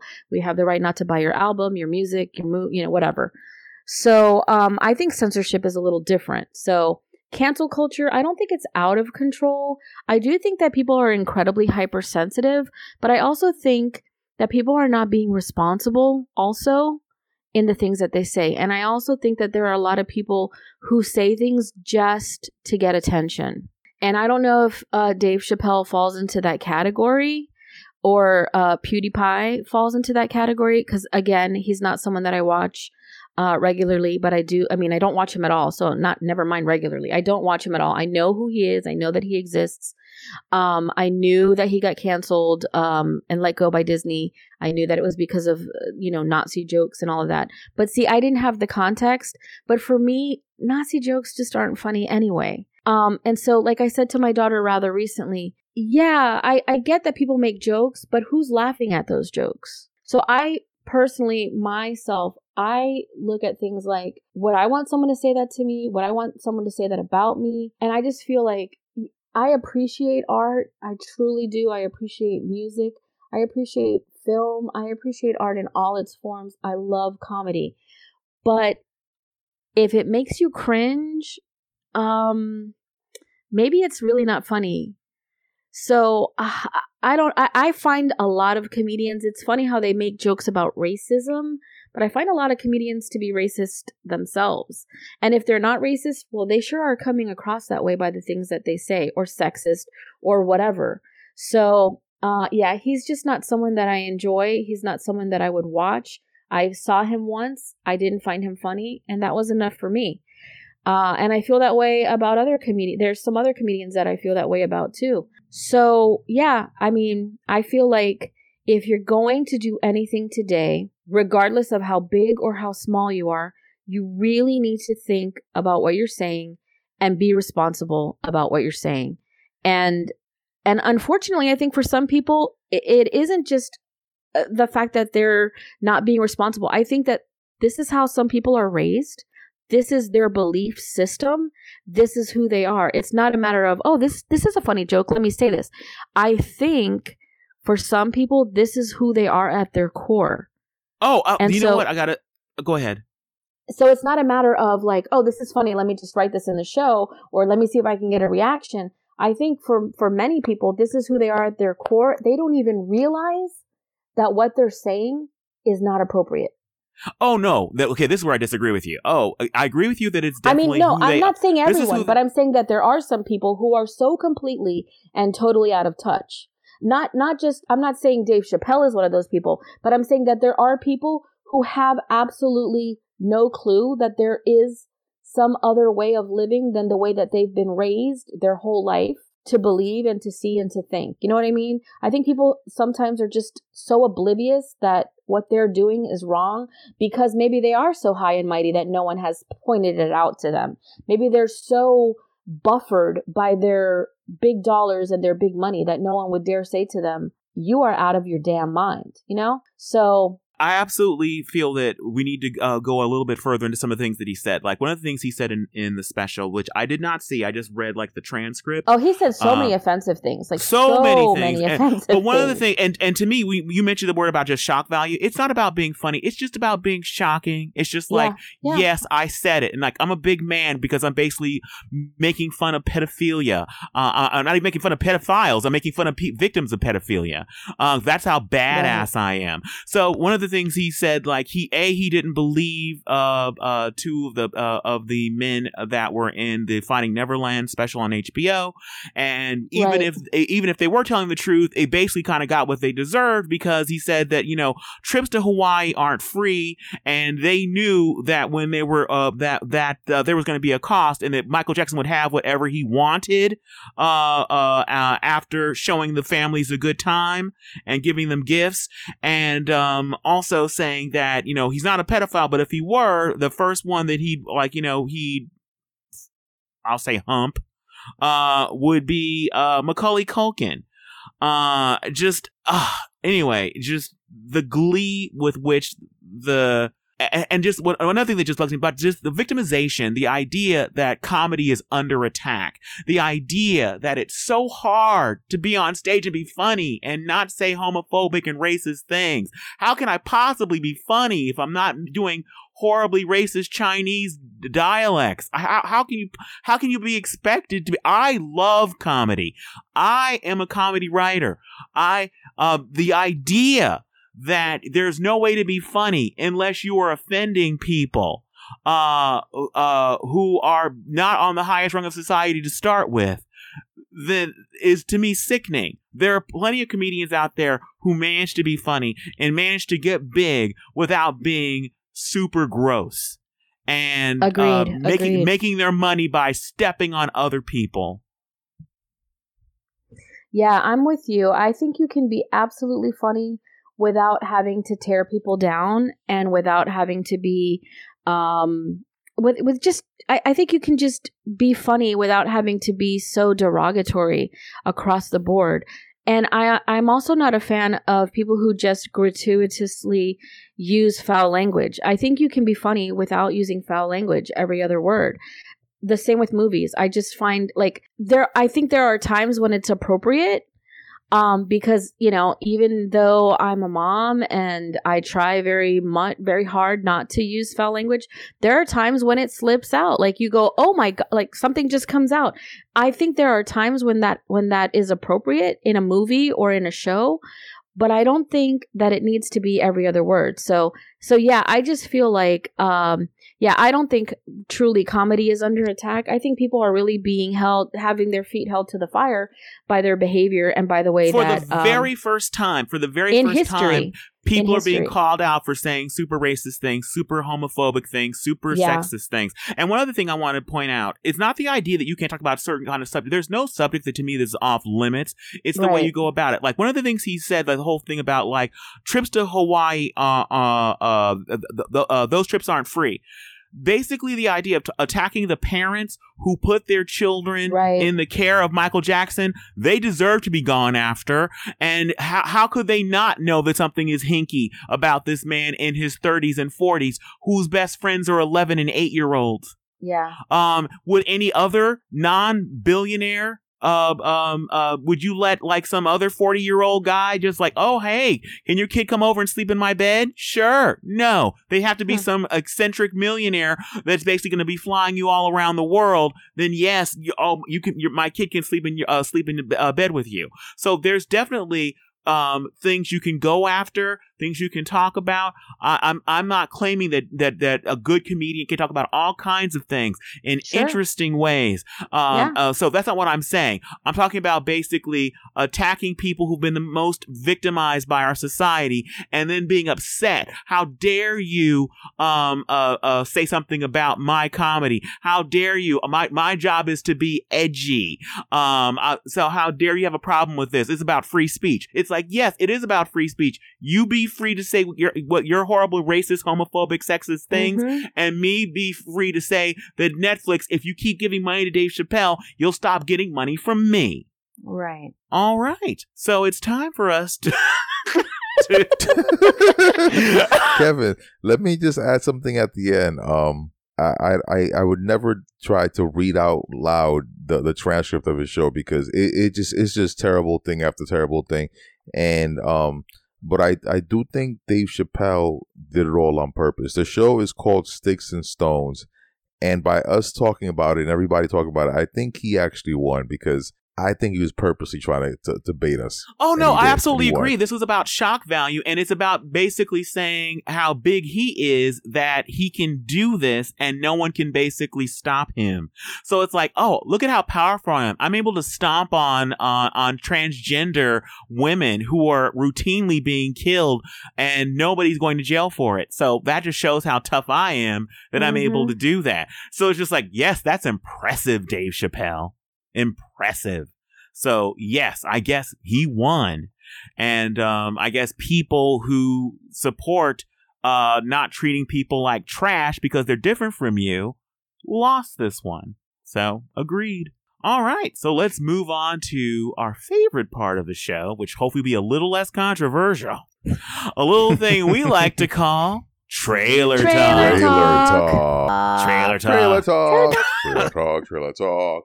Trailer Talk. All righty, Kevin. Before we get to Trailer Talk, can you please tell our listeners what is our patented last weekly rating system? Yes, it is patented. All right, so it works. It's very complicated, but I'm going to break it down for you guys as simply as possible. Let me get my lab coat and my glasses. All right, pencil behind the ear. I'm ready to go. All right, so when we're reviewing trailers, we're looking to see if the trailer did its job. When it comes to a movie, did it actually make you want to put on pants, leave your actual house, and pay money and watch movie in a room full of strangers? If it did its job, then you give that movie trailer a movie theater. But if the trailer was kind of okay and you might check it out one day on a streaming service, then you give that trailer a Netflix if you're still subscribed to them after dropping them because of Dave Chappelle. Anyway, and if a trailer did not do its job at all and they took 2 minutes of your life you can never get back, then you give that trailer a kill. Now, when it comes to reviewing TV shows, it's even simpler. Either you give it a tune in or turn off. So, Tone, what's our first victim? Our first trailer is C. C is an upcoming drama series. It's on Apple TV Plus original, created for the upcoming Apple streaming service. It stars Jason Momoa, Alfre Woodard, Yadira Guevara Prip, Nestor Cooper, Sylvia Hoeks, Christian Carmango, Hera Hilmer, and Archie Madekweek. Kevin, what's the synopsis for this one? No, those are some tough names because if I was reading it, they'd be out of the cast. And Jane Smith, she's now the star of the show. All right. Okay.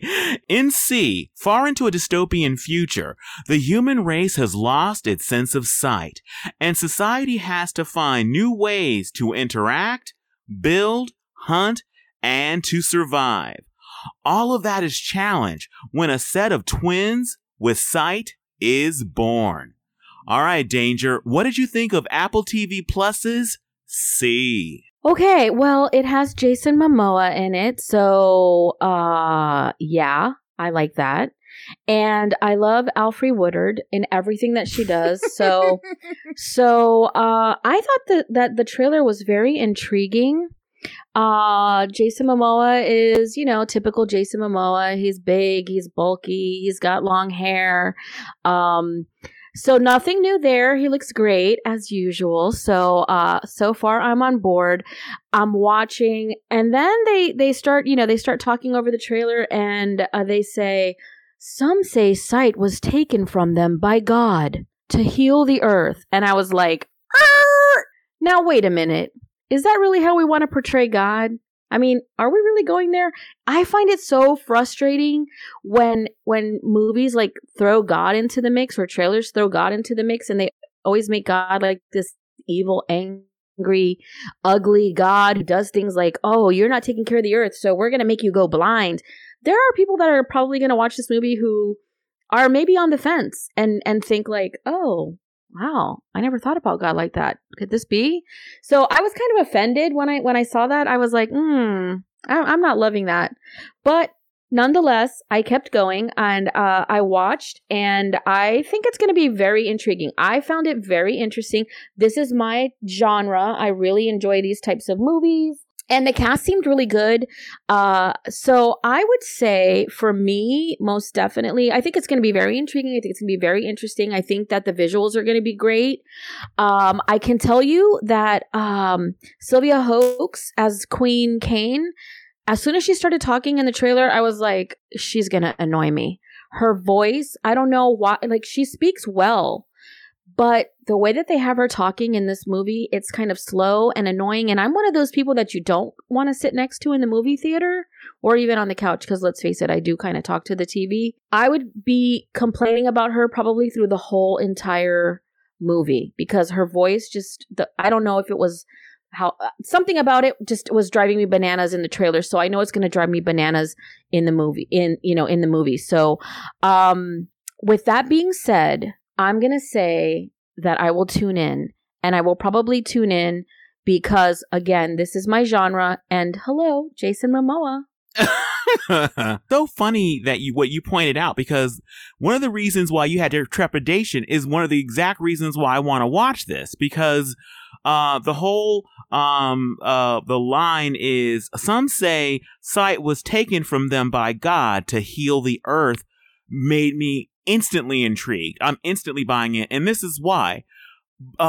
Before we had science, a lot of everything that happened, there were gods for like different religions had gods for everything. There's a god that makes the sun go up. There's a god that makes the sun set. There's a god there's the goddess of corn that makes the corn grow. They had gods to describe everything. So the idea that hundreds and hundreds of years from now, when history is lost due to everybody losing their sight, a lot of history is lost. It's all going to be like a lot of myth and legend. There's even later said in the trailer with the idea that some believe that the idea that people were ever able to see is a myth. They don't believe that was even ever true, because their memory is, my grandmother never was able to see. Her great grandmother was never able to see. We don't know anybody that ever saw. This is just some kind of story. That's just like you people don't believe that unicorns exist, but rich people know they're real.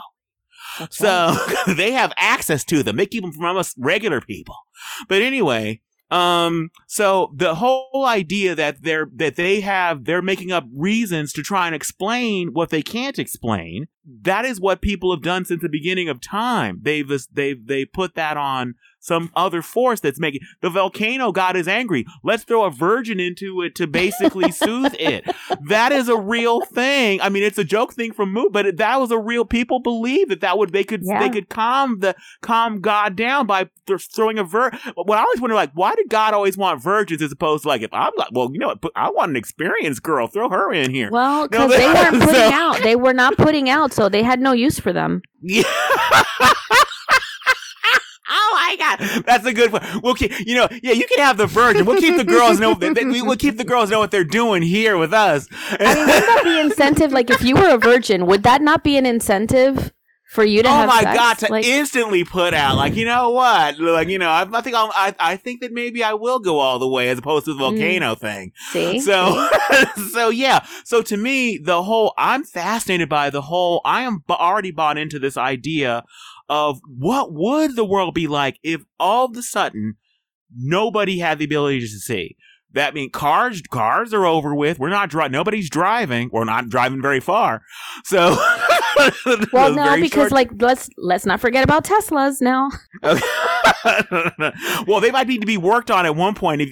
They may drive by for you for a couple of minutes, but after they break down, who's going to fix it if nobody can see? So eventually, a few generations from now, even the Teslas will come to a stop. So anyway, to me, the only flaw I can see in this, no pun intended, see, wink, is one of the things that Jason Momoa says at the beginning of it, and there's no explanation for this, and I need to see the show just to have this answered for me. He's all like, something's different about these babies. I think they can see. I'm like, based on what? I have the answer. Well, think about it, right? Please help me. Because I know I was trying to figure that out too. So I figured, like, how would he know, right? Like, how would he know if he can't see? He can hear them looking? What is he doing? What is happening? Well, I mean, imagine, like, if somebody walks by and the baby is turning its head and following that person pacing back and forth or whatever, he might be like, oh, wait a second, there's something really different about this kid. How are they? But the baby is following the sound of the footsteps. The baby can hear just like that. Basically, they're using their sense of hearing, and there's all those other senses become more heightened. So the baby just is listening. I'm sorry, Danger. You're being incredibly dangerous. I think it's because of Jason Momoa's hotness is clouding your judgment because it does not make any logical sense that these are newborn like babies. These are hardcore babies, and the fact that he can feel them seeing is just like what? So now. Trust me. When the actual movie comes out, you're gonna be like, Danger knew what she was talking about. All right, I'm a fan of Jason Momoa too, even though he looks like he could always use a hardcore shower. Speaking of hardcore things, God, just the shampoo alone, oh my God, suds him up. And a razor too, as far as that I'm concerned. But anyway, that's another story. All right, so I didn't even answer. So yes, the answer for me is an absolute. I got distracted by Jason Momoa in the shower, I think. But anyway, as we all do. So when it comes to Apple TV Plus, see. Due to the fact that there's actually going to be a free trial for the first month, I'm absolutely going to check out. See, like you, I am a huge fan of a Free Woodard. I would watch that woman read a phone book if they still existed. I would watch her do it. I would watch her read Google results, search results. That's how incredible actress she is. So I'm absolutely in. Can't wait. I don't know how they're going to release the show. If they're going to release it one episode a week, maybe I won't be able to see the whole series, but I'm definitely in.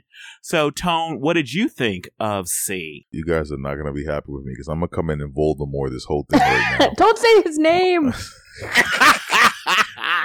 Oh, man. So basically, Jason Momoa is playing the same type of character that we already have seen him play countless times. But this time he can't see. That's how. That's why it's different. I can't see this show. That's what I can't see. And I think he has one less tattoo.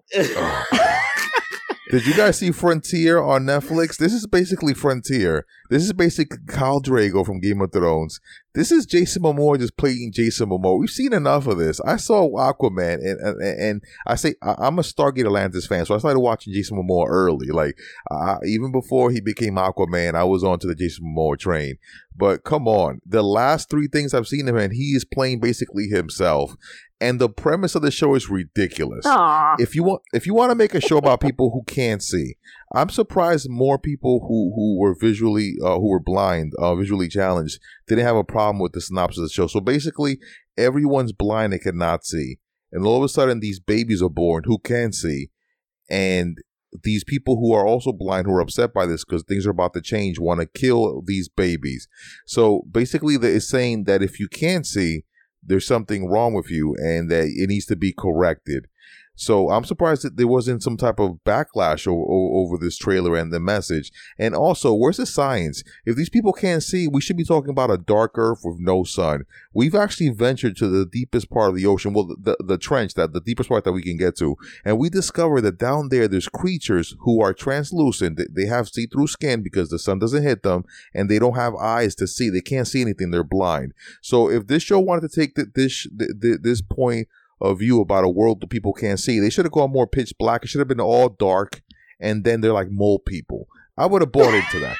Well, first of all, how would we even watch? It would be no light in the show, Tone. Would it be a radio program? Kevin. Nobody wants to see Jason Momoa looking like a mole man.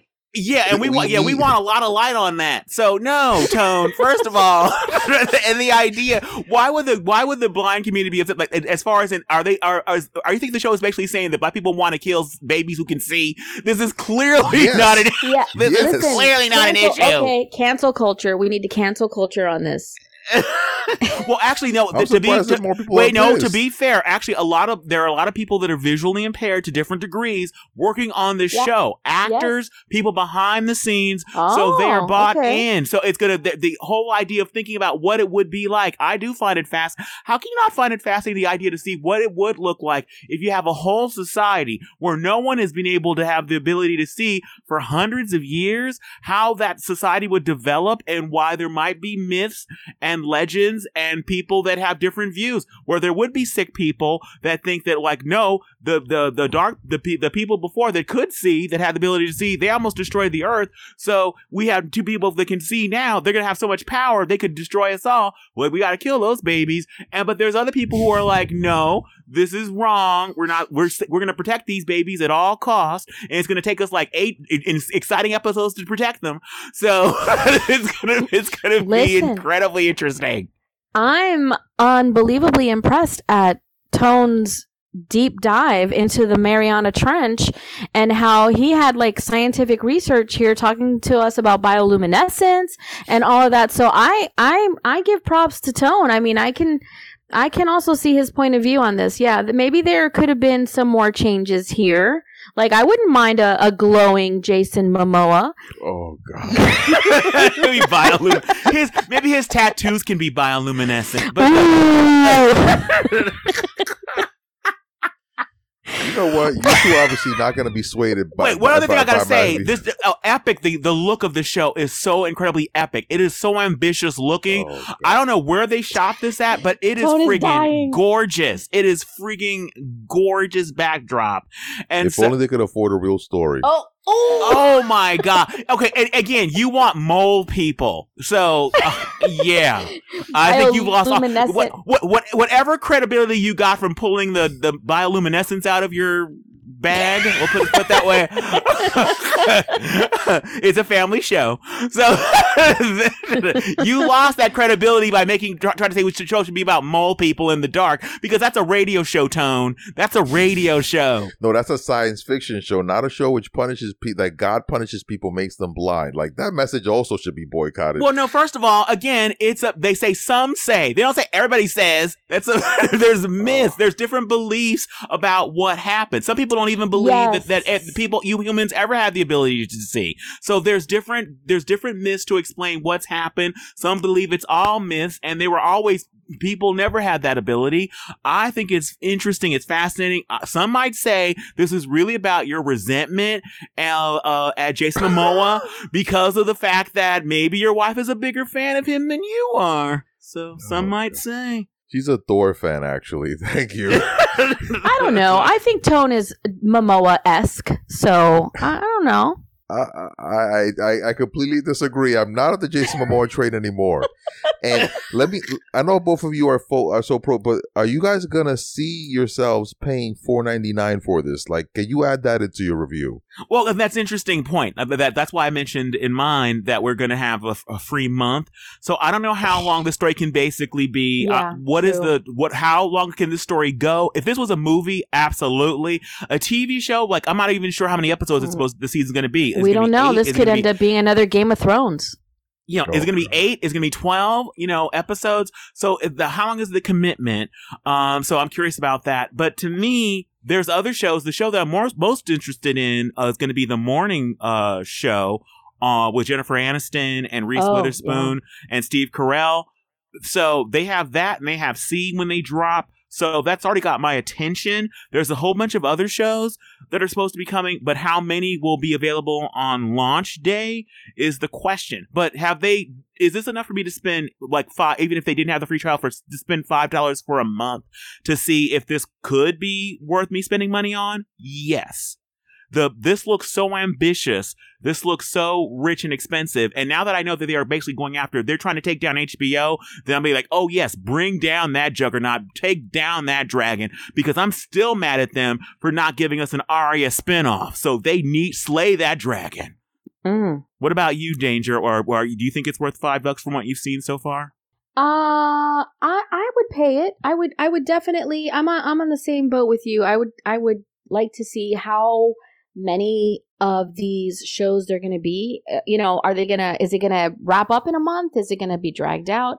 I would still do the $5 and check it out for sure. But is it safe to say that Tone is not going to be tuning in on this one? Well, he at the opening of the show, he just said that Apple's not getting any of his money. But go ahead and confirm once again, Tone, your feelings on this. Have we swayed you? I think did we lose him? I think he's good.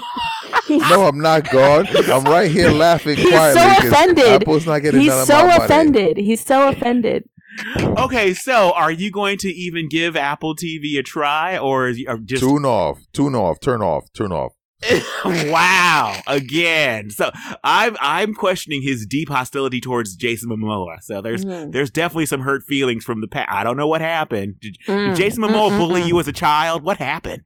So, what's our next victim? Wow. Here's a movie that that Beauty Pie would watch. No. No, you didn't.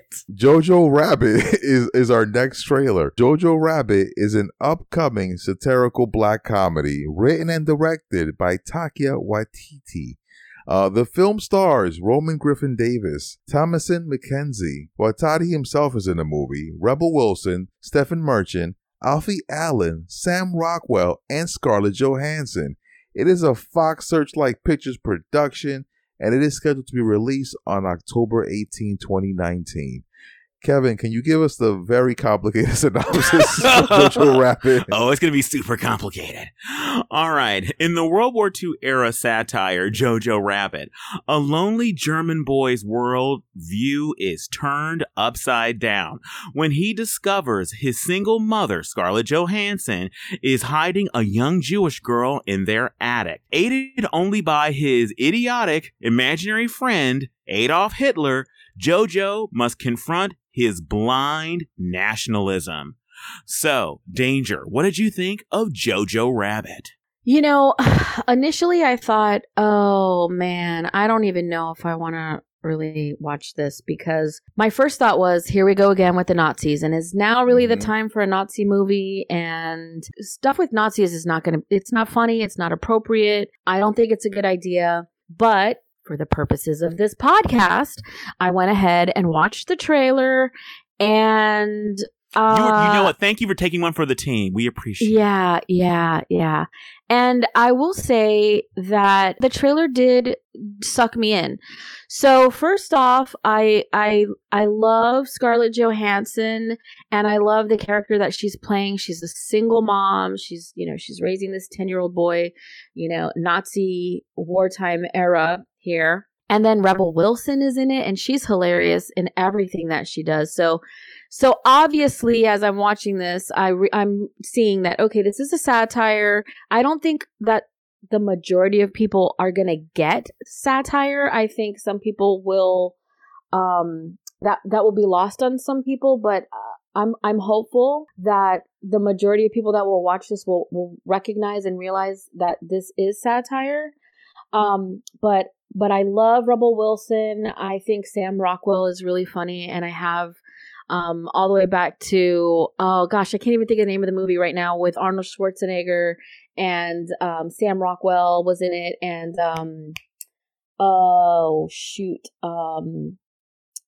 more info. It was hilarious. He played a spy. Oh, anyway, I've just been a fan of his for a really long time. He's really funny. He's not, he's one of those character actors that I think is really underappreciated, and I think he's going to be really funny in this as well. I'll think of the name of the movie at a later date. We'll just have to kind of put that in the show notes.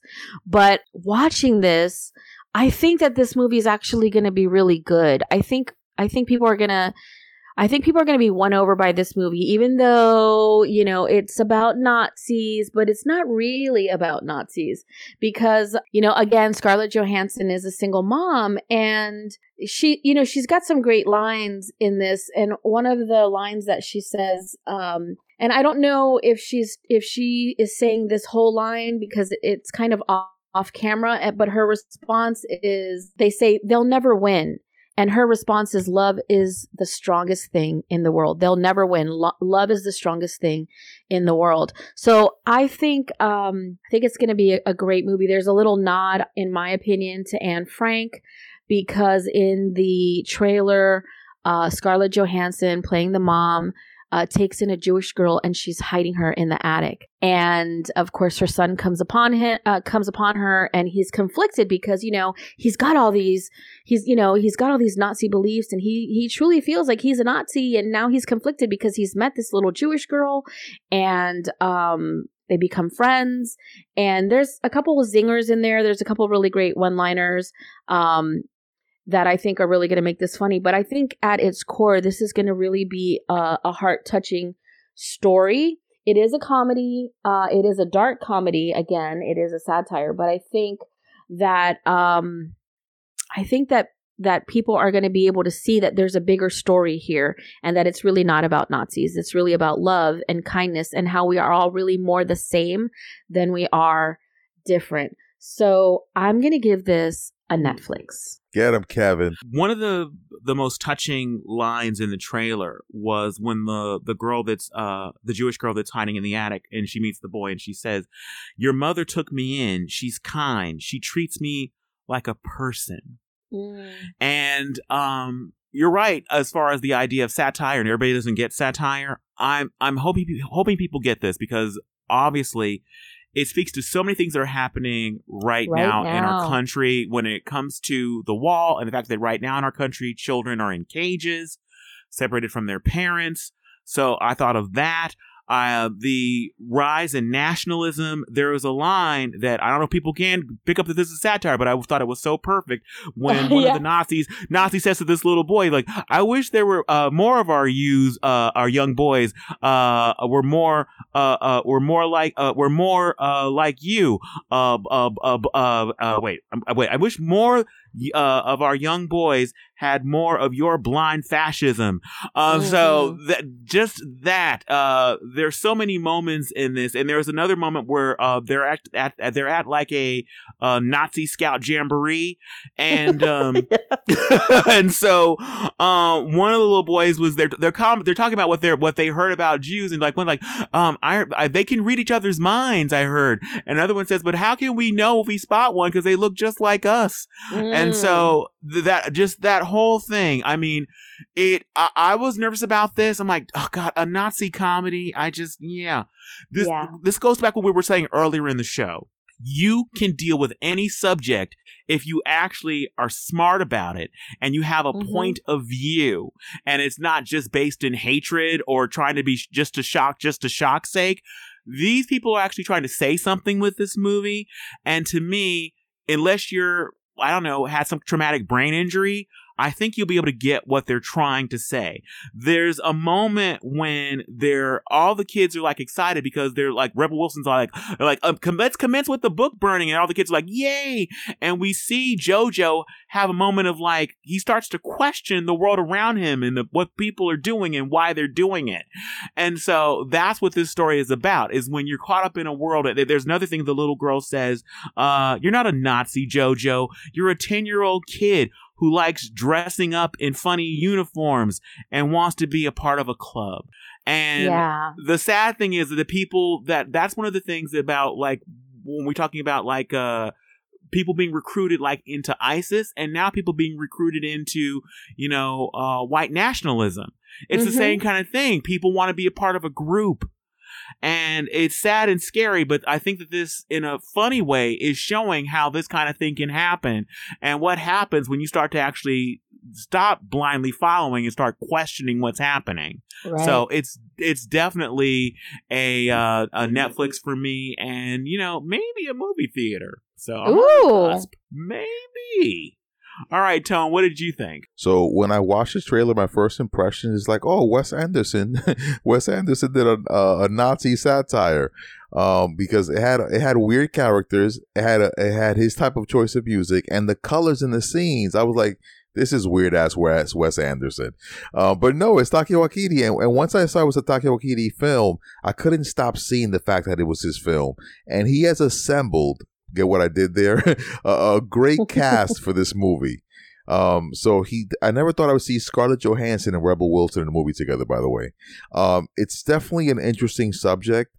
And just by the trailer, I can tell that this is it's weird to say, but it's going to be an endearing story. It's going to be a nice, warm story about a boy finding out who he is, a coming of age tale, and it's a dark comedy, and it has to do with Nazis. So if he pulls it off, it's gonna be a masterpiece. It's gonna be great. If he doesn't pull it off, I could see people heavily criticizing this because, like you guys already pointed to, this could kind of normalize, and I think that especially in the time that we're living in, actually normalize Nazis and make Nazis maybe not as offensive as they clearly are. So I give him credit for tackling such a narrative in this type of vehicle. But I also kind of cringe because unfortunately we're living in a time where, like you both kind of stated, that it's scary because there's so many people who kind of feel this way, and there's other people who I feel like are kind of like on the edge, and that's why the whole PewDiePie thing that we discussed, though he would say his intention is not there, people might misinterpret it. And the same thing with this one. A movie has such a wide release, you can't control what people interpret from a movie, unfortunately. True. So if he pulls it off, I think this could be a great movie. The trailer, I really enjoyed the trailer, but if the movie fails, it could feel really big. So I think it's a gamble. And I was reading that this is a Fox Searchlight Pictures, and Taika Waititi went over there and did this movie with Fox. And as you guys know, Disney then went and purchased Fox. So this is a Fox Searchlight Pictures, but it's really a Disney film. So it's gonna be interesting what they do with this, because Taika Waititi is their golden boy. He's the one who resurrected Thor. He made him interesting again, and I really am a fan of his direction. Like, he's one of those directors who has a special aesthetic and a special way of crafting a film, and I'm definitely a fan. So I'm looking forward to seeing this. But it kind of makes me worry about Disney and how they're going to release this film. So back in the day, Disney used to release films under not New Line Cinema. They had another picture house. Basically, all these big film houses have subdivisions and sub film houses, and they deliver. So that way, Disney doesn't have to put Disney on the film. Right. So it's going to be interesting to see, this film coming out of Disney. Yeah. It's definitely a Netflix for me. I just don't know if it's. We're in an environment where a movie really has to like draw and knock it out the park for me. And like I said, I'm kind of on the fence about this. I'm not sure if this is going to be a masterpiece or it's going to be a hot ball of garbage. Well, and you know what? If I may dare say, it's a scary time right now. Like, do we really want to be in a movie theater with all these crazy people with guns and mass murderers watching a Nazi movie? Like, I hate to be one of those people that, how they say, oh, if you don't do things, the terrorists win. But why would we want to put ourselves in a situation? I feel sometimes like, is it risky to go to a movie about, even though it's satire and it's a comedy, is everyone going to get that? So do I really want to put myself in a position where I'm in a movie theater watching a movie about Nazis and someone's going to come in and open fire? You know what I mean? Like, that's the world we live in, sadly. Can I change my vote just to Netflix, period? Okay. Now that I've traumatized you. No, that's an absolutely fair point. A lot of people I know wouldn't go to a Batman movie after the unfortunate massacre after that. So, no, that's an excellent point. That's an absolutely excellent point. It's sad, but true. I think we'd be crazy not to at least have it cross your mind. Yeah. All right. But I think this movie's going to do a good job, though. I think, Tone said it could either be a great hit or a big flop, but I think it's going to do a good job in the fact that it's going to tell the story in a humorous way and make it really obvious. I think it's going to make it really obvious. I hope it makes it really obvious that this is satire. I mean, his imaginary friend, who is an idiot, looks exactly like Hitler. It's Hitler, essentially. And go ahead. Yeah. No, and I was going to say, there's one point when he befriends and he finds the little Jewish girl, he's like, they're talking to each other, him and his imaginary friend Hitler, and they're like, oh my gosh, what are we going to do? What am I going to do? And they both say at the same time what they're going to do. And Jojo says, negotiate. And Hitler says, burn down the house and blame Winston Churchill. So there's going to be a lot of comedic moments there that hopefully people will get. But, yeah, I guess it could go either way. No, that's why I said no. To not get that this is satire means you have to have a traumatic brain injury. But you know what? To be a Nazi, my guess is you have not to have super bright. Yeah. So you're right. It's I think we should all play it safe and make it a Netflix. Mm. All right. All right. So this is the part of the show where I ask my co-host, no matter how weird or crazy that we got, what was your favorite or least favorite thing about the week? You're up first, Tone. I would say one of my least favorite things about the week was reading about the fact that these people, specifically these actresses who were involved in a whole college scandal, they came out, a couple stories came out. It was regular women who happened to send their children using either an address of a family member or a grandfather, or just they changed their address and didn't really live there, and that they were facing like years of jail time. And today it came out that the actress who was found guilty, the one who actually pleaded guilty, that Felicity Huffman. Felicity Huffman, thank you. She's only getting 2 weeks, 14 days. So it was just such a travesty. And these women were sending were sending their children for education purposes, like to a better school, and they were facing years of prison. It just reminded me how imbalanced our justice system is, and that being a celebrity, there's so many levels of privilege. There's white privilege, then there's wealth privilege, then there's celebrity privilege, and really it's such a wide swing to the pendulums of justice in this country. And it's just very depressing sometimes when you think about it. Like, for sending your kids to school, she didn't bribe anyone. This woman just used her father's address. Like, it was just ridiculous. Yeah, there's another story like that. There's a Tanya McDonald. She was a homeless woman. She was sentenced to 5 years for using a babysitter's address to get her kid to go to a safer school in Norwalk. But where she was homeless, which again, if you're homeless, can't you live anywhere, I think. But anyway, they claim that she lived in Bridgeport because I guess she was staying in a shelter there at one point. And so she got 5 years, plus she was fined. They said that she owed like $15,000 for the education her child had gotten. And Felicity Huffman paid $15,000 to get her daughter's SATs taken by somebody else. So 14 days, 5 years. Wow. Mm-hmm. And I'm not saying, just to clarify, that she should get more. I'm just saying if this woman gets 14 days, those other women shouldn't have faced more than 14 days either, right. Because what they did was in no way as criminal as what this was. If they're still in jail, they should be immediately released. Agreed. All right, so Danger, what was your favorite or least favorite thing about the week? Okay, so my least favorite thing was Hurricane Dorian. And that sucked. And my most favorite thing, besides surviving Hurricane Dorian, was that my daughter and I got baptized together on Sunday. So that was that was a pretty momentous occasion, and I was very, very happy that I could share in that monumental step that she took. You know, she chose to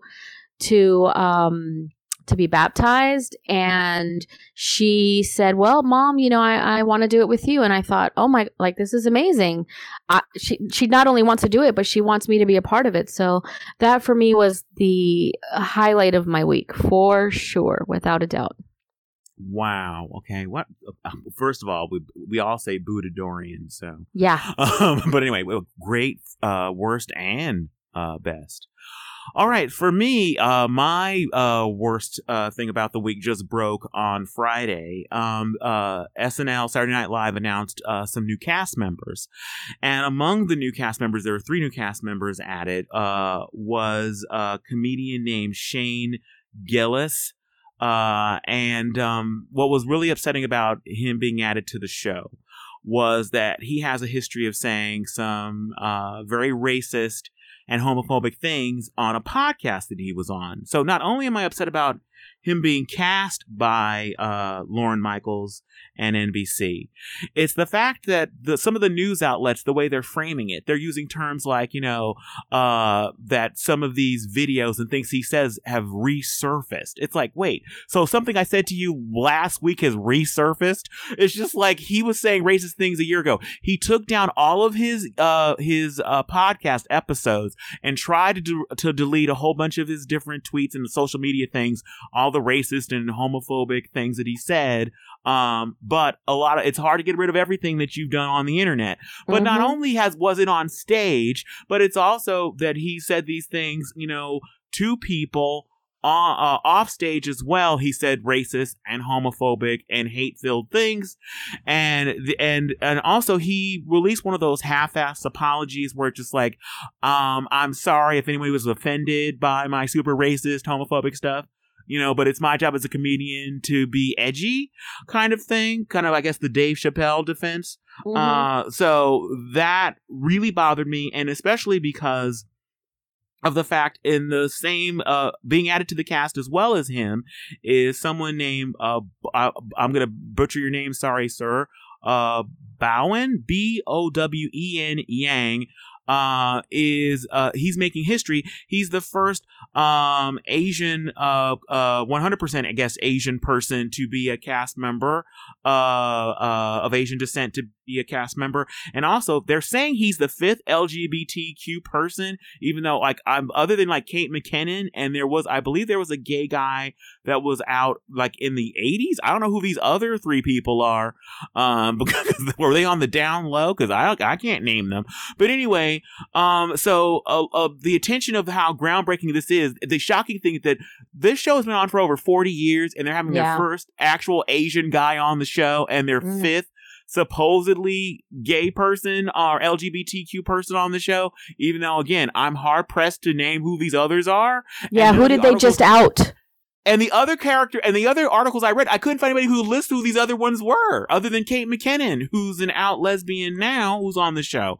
So it really disgusts me. It's not that I've been happy with the choices that SNL has done as far as in some of the comedy that they've pushed and the people they've chosen to spotlight, but it really bothers me. And I'm actually looking at some people in particular that are cool with this. Supposedly NBC didn't know about this, but now they know, and they haven't announced that he's been fired. So I'm looking at you, Kate McKinnon. The fact that you're going to show up there and be on a show with this person who's done this kind of thing and said this kind of thing. And this isn't that a lot of people want to give that BS that they gave about Kevin Hart. Well, this is 8 years ago when he was saying super homophobic, racist stuff. Who knew back in 2011 that not to be super racist or homophobic? So this is last year, and so the idea that we're not supposed to pay attention to the things that he said a year ago or less is absolutely ridiculous. So I am absolutely looking at you, Kate McKinnon. I'm looking at you, Kenan Thompson.